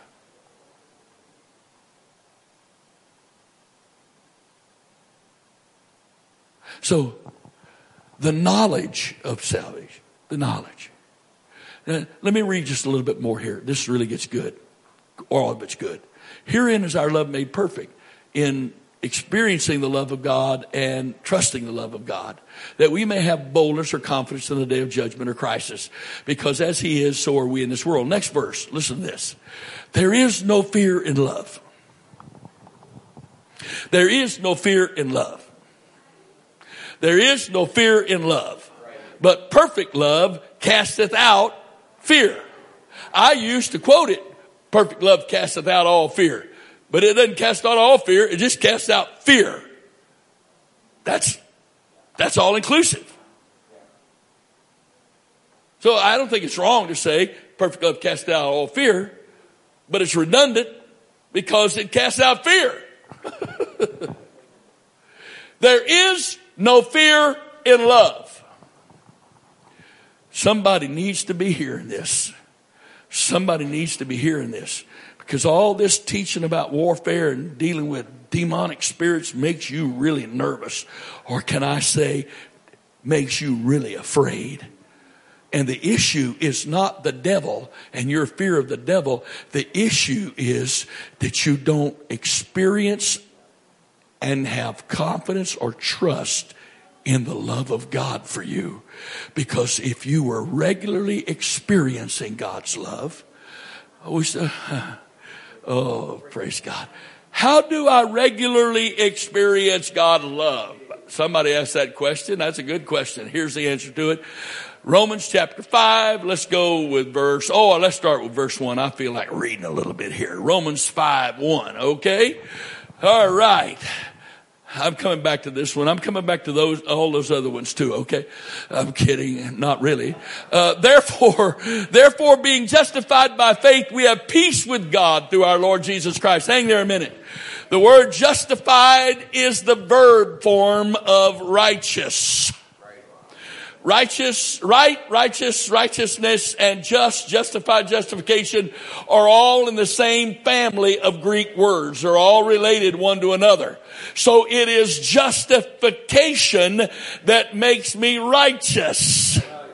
And my Sunday school teacher said when I was a kid that justification is when God makes it just as if I had never done the sin. Yeah, correct. Which makes me what? Innocent or righteous. Right. So therefore being justified by faith, we have peace with God. Why? Because Isaiah says that the work of righteousness is peace. Right. The work of righteousness is peace. I think it's Isaiah 34:17. I don't remember. I honestly don't hold that against me. But it's there somewhere. I know it's Isaiah. Work of righteousness, peace. So therefore being justified by faith, we have peace with God through our Lord Jesus Christ. Next verse. By whom also we have access by faith into this grace, wherein we stand. Stand? What does that sound like? Spiritual warfare. Ephesians 4 or Ephesians 6. Stand therefore. By whom also we have access by faith into this grace, wherein we stand and rejoice in the hope of the glory of God. Next verse. And not only so, but we glory in all of our victories. We glory in all of our blessings. We glory in all of our easy times. Huh? Oh, it doesn't say that? Oh, maybe I better look. What's it say? Oh, no. It says we glory in tribulations. One way you can translate that is trouble. But literally the word is thlipsis, which means those situations that cause you pressure. But you and I have a choice. Are we going to keep the pressure outside of us? Or are we going to take control, take ownership of the situation, and bring the pressure into us? I can't have peace if I internalize the pressure. So when I take ownership of the responsibility and the problems and what's got to happen, I put myself under pressure. And you know why the devil loves that? Because the book says, be not weary in well-doing, for in due season you shall reap if you faint not. Or the word faint there means give up and quit. So what makes people give up and quit? They get weary. Where does weariness come from? Frustration. Where does frustration come from? Expectations. Where does where does frustrations come from? Pressure. Where does pressure come from? Expectations I put on me that God didn't put there. One more time. What causes people to quit? Weariness. Where does weariness come from? Frustration. Where does frustration come from? Pressure that I've internalized, that I've taken on myself, that I take ownership of. Where does pressure come from? Expectations that God didn't put on me. Because if the devil can get us to work through that process and he can lead us along blindly and we cooperate at all, then we give up and quit. And guess what? There's no harvest, because the devil's antidote for harvest is weariness that causes people to quit. That's the only... Somebody needs to be listening. And I know you've been sitting here a while. Well, guess what? I've been standing here a while. So I want you to listen just a minute here, okay? The devil cannot stop the harvest promised to Singapore, to the Philippines, to Indonesia, to China, to America, to Bangladesh. He cannot, or any other nation is here. He cannot stop that harvest unless he can wear out the saints and get them weary so they give up and quit. Malaysia, sorry.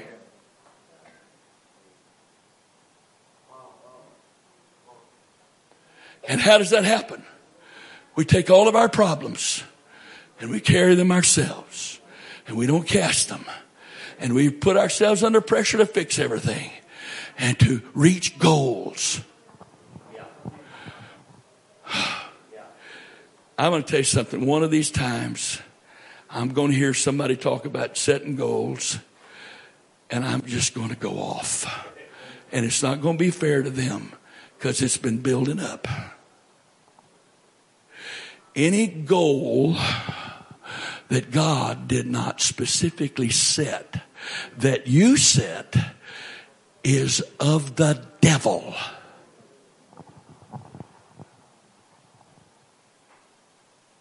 Because the only goal setting God does is make a promise. Why?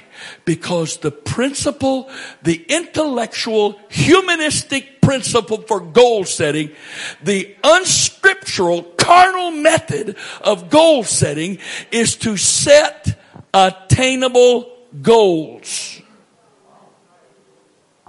And hear me right now. Every goal I set, I attain, I more deeply entrench myself in carnality. Every word from God, you know it's a word from God. The simple test, it's impossible. Every promise from God is impossible for man to produce. It's impossible. And so if you set a goal that's attainable, it did not come from God. It was not birthed by the Spirit. It was birthed by the flesh. Oh no, we need to set goals. Yeah. If the church is a business and you're running it carnally like a business and you're administrating it like a business, and it has nothing to do with spirituality but program and structure and organization that you've come up with from the business world, well, guess what? Everything produced by it's going to be just as carnal as the way you came up with all that stuff. And the problem is, the Lord said concerning man at the Tower of Babel, everything that he has imagined to do, he can do. Now that's scary right there. That God acknowledged that human beings were created with the ability to whatever they come up with, they can produce, but it came from man and it's produced by man. So I want to know, oh God help me. I want to know the difference between the Tower of Babel and a church that comes up with its plans and its programs out of its own heart and its own imagination. I want to know the difference. You say, well, there's a difference. Not in God's mind, there's no difference. Exactly the same thing. So what did God do to defeat man at the Tower of Babel? He brought confusion. Well, God's not the author of confusion. No, He isn't. But He can send spirits of confusion that are more than willing to do that when He takes down the barrier and lets them out. You ever walk by a dog pen where there was a vicious dog in there? And they're snarling and barking and whatever. And you're not afraid because that dog's in that pen. You know if he got out, you'd get hurt. But that pen, you're going to have to trust that pen because that dog is in that pen. But what would happen if somebody opened the door when you were standing there? You wouldn't be feeling so secure at that moment, would you? No, you wouldn't.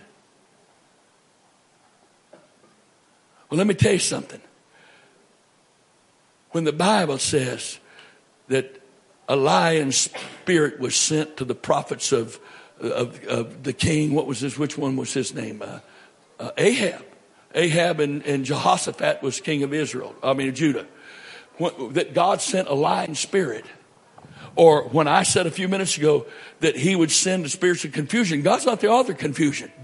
All He's got to do is open the pen. The devils will take care of the rest by themselves. All He's got to do is take the leash off. And because God has them pinned up where they can't do any more damage than it's His will to be done right now, if He's got to let the dogs out to attack our carnality, so to speak, He will do it. Why? Because the lost are going to hell and cannot be truly saved by carnal churches. They can't be. Oh, I was going to talk about how to experience the love of God, wasn't I? Not only so, but we glory in tribulations also, knowing that tribulation worketh patience.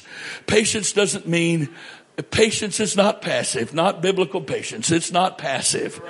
Biblical patience. This word patience here is Greek word hupomene, and it comes from two root words which means to stay under. That means, patience means I trust God, my Father, that there's nothing that's come my way that He's not in control of. And so therefore, if He's in control of it and He's let it come my way, there is a purpose for it. A temporary purpose. This too shall pass. But the bottom line is, if God allowed it, God sent it, I don't pray my way out from underneath it. I stay under it until God is done with that in my life. How do I get there? Because I glory in my tribulations, because they taught me how to trust God and stay under the circumstance. Next verse. And patience produces experience. Patience says, He didn't leave me in this situation. And while I was in this situation, He gave me grace to learn from it. And when He was through, He changed it. And it was so easy for Him to fix. And I let Him. And guess what experience does? Experience gives me hope. And hope is beyond faith. Hope in the Bible, the Greek word translated hope means confident expectation. A certainty. Not thinking, hope, or wishing, but a certainty you know what God's going to do. Next verse. And hope maketh not ashamed. If you got hope in God, you're never going to be embarrassed. Why? You ready? Here it is. Because the love of God is shed abroad in our hearts by the Holy Ghost, which is given unto us. So, I want to experience the love of God. I think I will.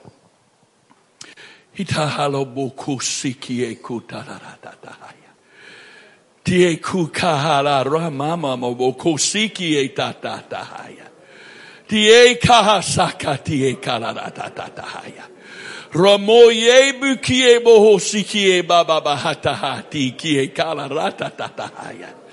Hallelujah. You know what I was doing? I was experiencing the love of God, because the love of God is shed abroad in my heart by the Holy Ghost. And when I'm yielding to the Holy Ghost to let the Holy Ghost flow, I'm experiencing the love of God. So I'm experiencing His love, and I'm learning I can trust His love, which gives me confidence in the day of crisis. Hallelujah. Are you having fun? I'm having fun. This is fun. This is better than molten chocolate cake from Chili's. Hallelujah. So we go back to 1 John 4:18. We're working you back there. There is no fear in love, but perfect love casteth out fear, because fear hath torment. He that feareth is not made perfect in love. He hasn't experienced the love of God enough. He hasn't learned to trust the love of God enough. Maybe he's not yielding to the Spirit enough, because the love of God is shed abroad in our hearts by the Holy Ghost. Next verse. Here it is. You ready? Here it is. Next verse. There. I can't tell you how major this verse is. I don't care how many of you words are in it. We love Him. What's the word? What's the next word? This is the reason. This is the ground. This is the basis. This is the means whereby we love Him, because of on this basis, by this means.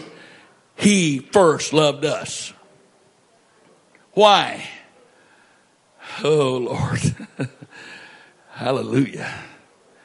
There are 3 primary Greek words translated love.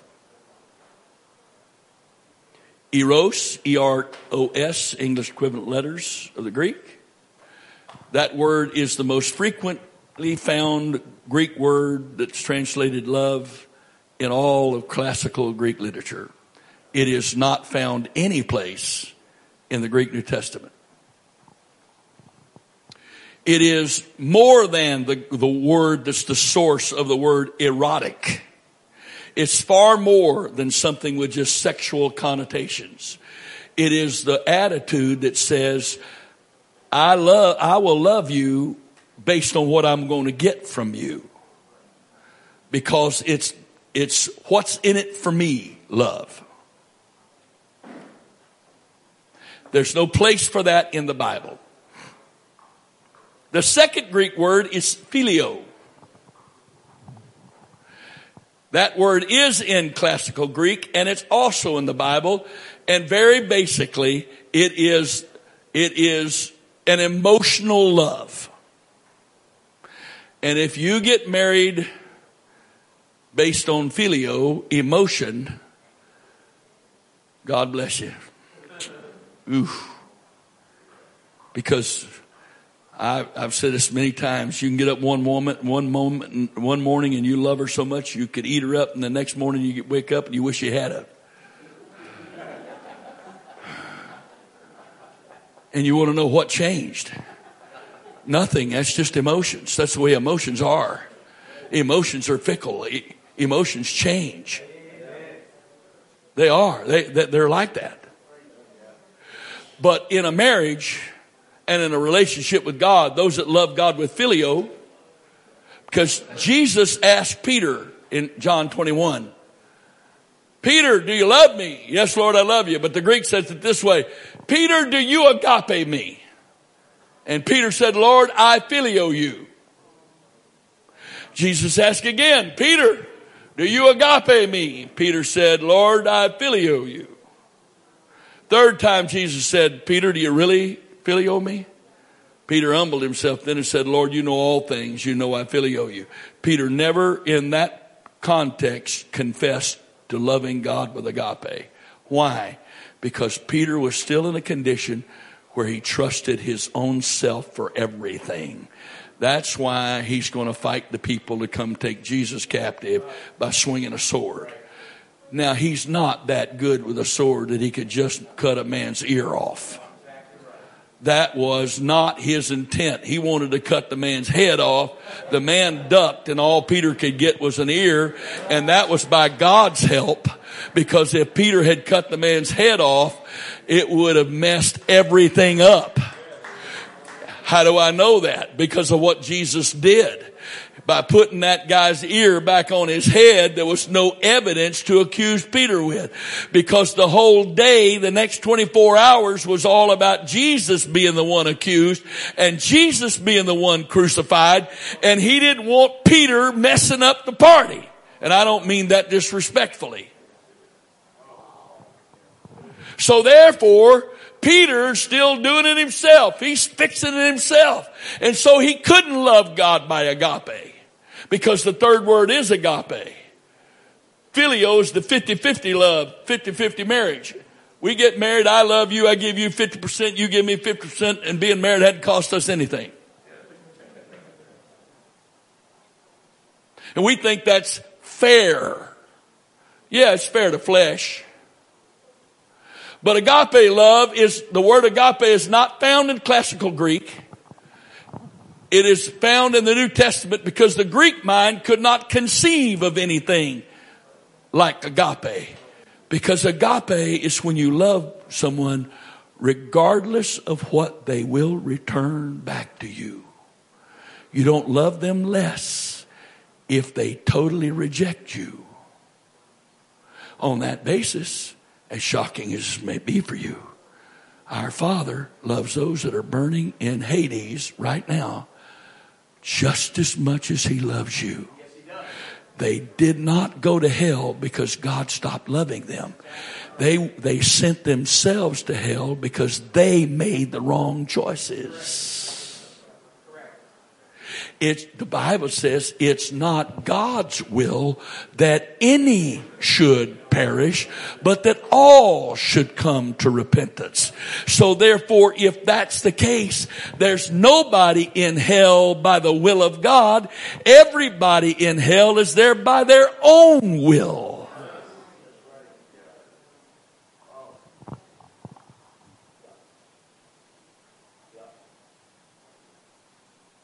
That's a deep one, isn't it? So therefore, love,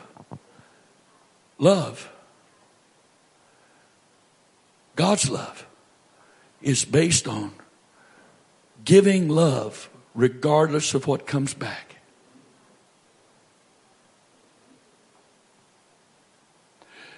In a marriage based on agape love, the only concern is how happy can I make my mate.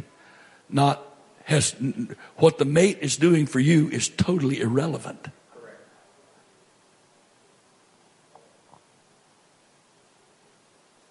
Boy, the flesh doesn't like that, does it? Well, there's only one way to be married by agape. And that's to let the Lord love your mate through you. Because humans aren't capable of loving with agape. Unless we love him because he first loved us. In order to love with agape, I first have to allow him to love me with agape. So when I let him love me with agape, I now have agape to love others with. So the greatest commandment says this: we're to love the Lord our God with all of our heart, soul, mind, and strength. It's not phileo. It's agape. The only way I can obey the greatest commandment is to receive agape. So I have agape to give back to him in obedience. And when Jesus said, if you love me, John 14:15, if you love me, keep my commandments, is if you agape me, keep my commandments. Because the only way to keep the commandments of God is through the empowerment of agape. There's another word for that. Grace.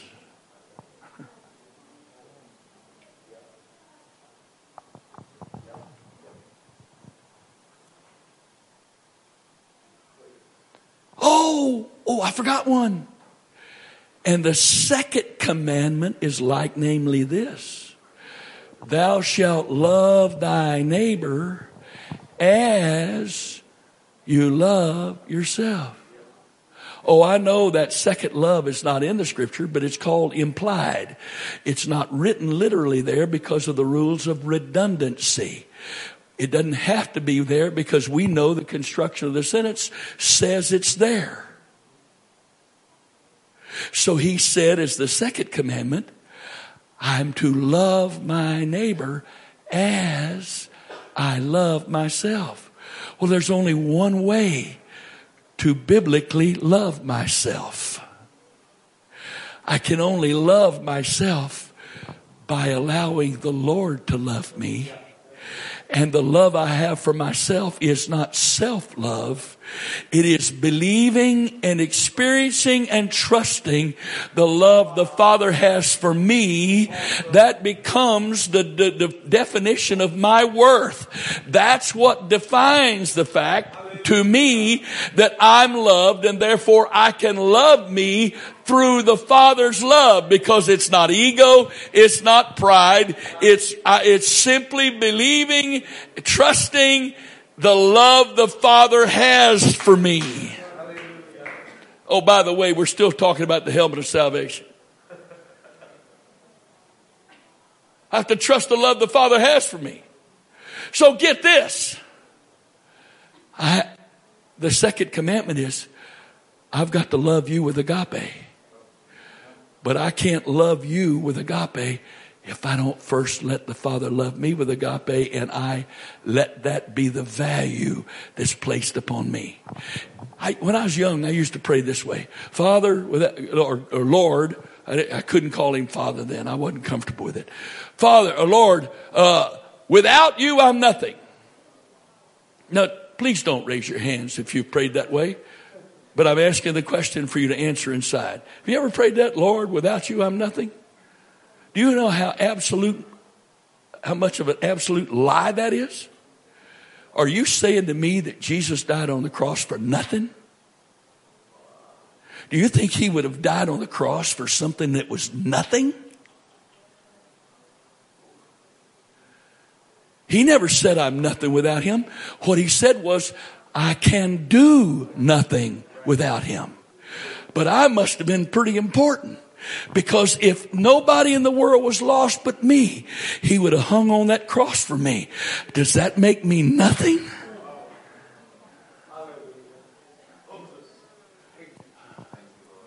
That doesn't make me nothing. That makes me something. Now, I may be walking contrary to the word, and I may end up lost. But none of that will be because God doesn't love me. None of that will be because he's letting me be lost. I'm making those choices. But he loves me.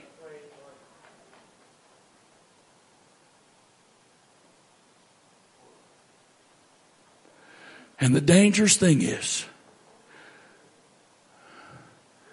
when people don't wear the helmet of salvation, and then they pick up a sword. And we got people trying to use the word as a weapon, and they're naked of armor. And then they get hurt in battle, and they want to blame it on God.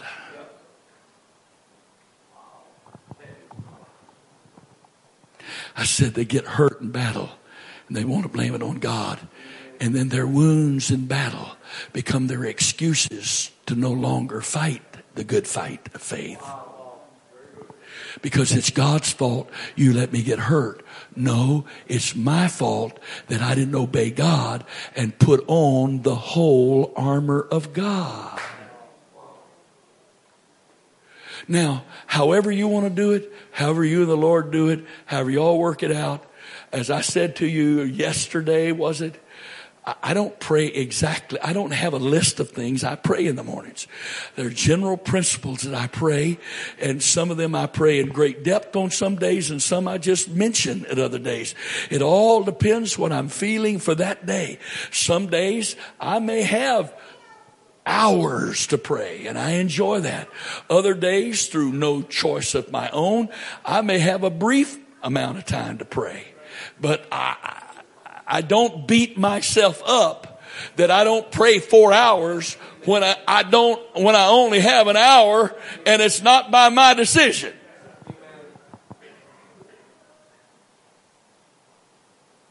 We love to shame ourselves or try to shame ourselves into doing what God wants us to do. And shaming yourself to do right is the absolute worst motivation there is. The best motivation for doing right is I'm loved. I'm loved. He loves me. I love him. I want to please him. And he's more than willing to help me do that if I just let him. And so we take up the sword of the Spirit and we pray prevailing, persistent prayer. I'm going to say this to you again. I'm going to talk more about it tonight, the Lord willing. Somebody needs to listen to me. In the American Revolution, where the beginning of the fight for freedom for the colonies in North America became the United States, there was a single battle started by a single shot. Nobody really knows who fired that shot, but the shot has been identified as the shot heard round the world. Well, let me tell you something. The American Revolutionary War might have started with one shot, but it took about 5 years to win. Okay? And it never ceases to blow my mind how many people that I've taught spiritual warfare to that want to pray one session of binding and loosing, that want to pray one session of warfare, one session of intercession, and expect everything to change. We call this spiritual warfare for a reason. War is many skirmishes, many battles, many conflicts. And so that's why after the sword of the Spirit, the second offensive weapon is persistent, prevailing prayer. It is praying until. That doesn't mean I have to pray 24 hours a day, but it means in my spirit. Sometimes it may just be I'm walking around in my day. Lord, in Jesus' name, I claim the victory in this battle. Other times I might be on my face for hours praying and battling. But whatever the thing is, I've got to understand that a war is not synonymous with a battle. A war is made up of many battles. And battles are not always continuous firing at each other or fighting with each other.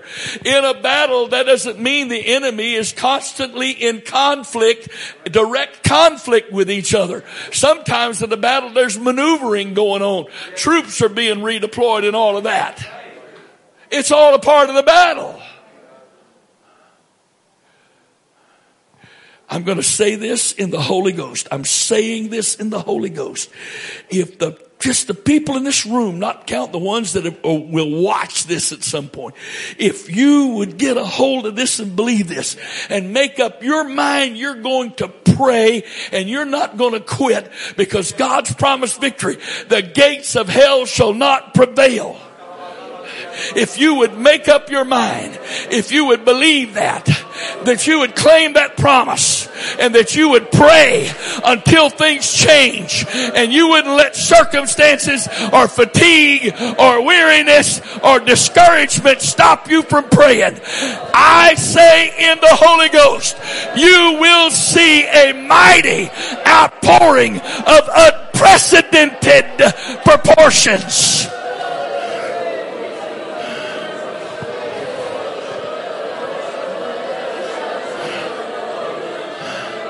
In the name of Jesus. In the name of Jesus. We're not waiting on God. God's waiting on us. He's waiting on us to believe. He's waiting on us to act on the word. He's waiting on us to trust him. He's waiting on us. We are not waiting on him. But Brother Wright, I prayed so many times and nothing's happening. Pray again. You don't know. You can't see the work that your prayers are doing on the dam. But one of these times, one of these prayers, the breakthrough's gonna happen. You just need to keep on praying. Pray and keep on praying. And then pray some more. And then pray some more. And then war some more. And then war some more. Believe the promises of God and don't quit till you see what you're praying for.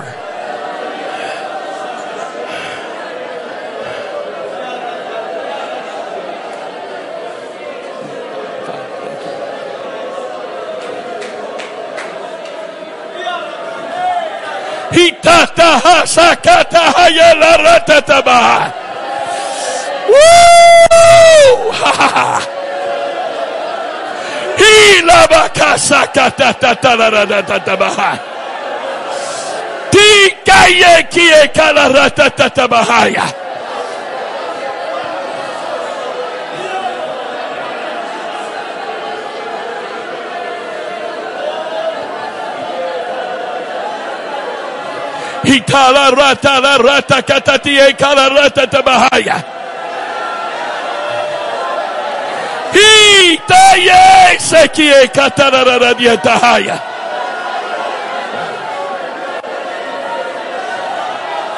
In the name of Jesus.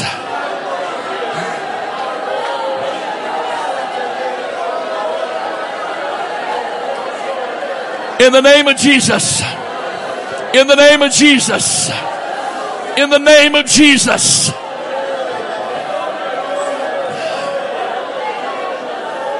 Hallelujah. Hallelujah. Hallelujah. Hallelujah. Woo! Hallelujah. Itataka atalarakata. Yekiki eti eki atahasatataha. Ika ikati ekasi ikiala ruta tatabahaya ila ratata babakasa.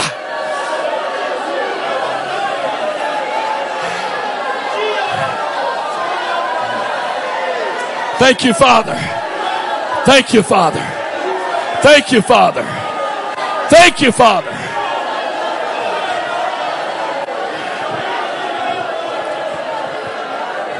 Hallelujah. Hallelujah. Hallelujah. Hallelujah. Tie kiela ratata katahaya.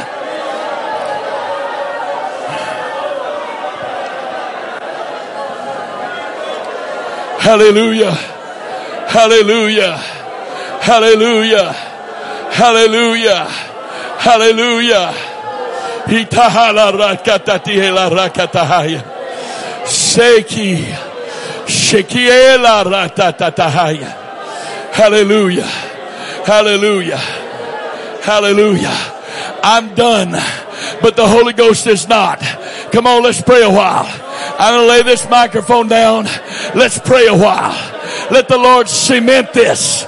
Let the Lord firmly establish this in our spirits. Come on. Let him do that. Let him firmly establish this in our spirits. Let our minds become convinced. Let our hearts become convinced. Let our spirits become convinced. Let our souls become convinced. Come on.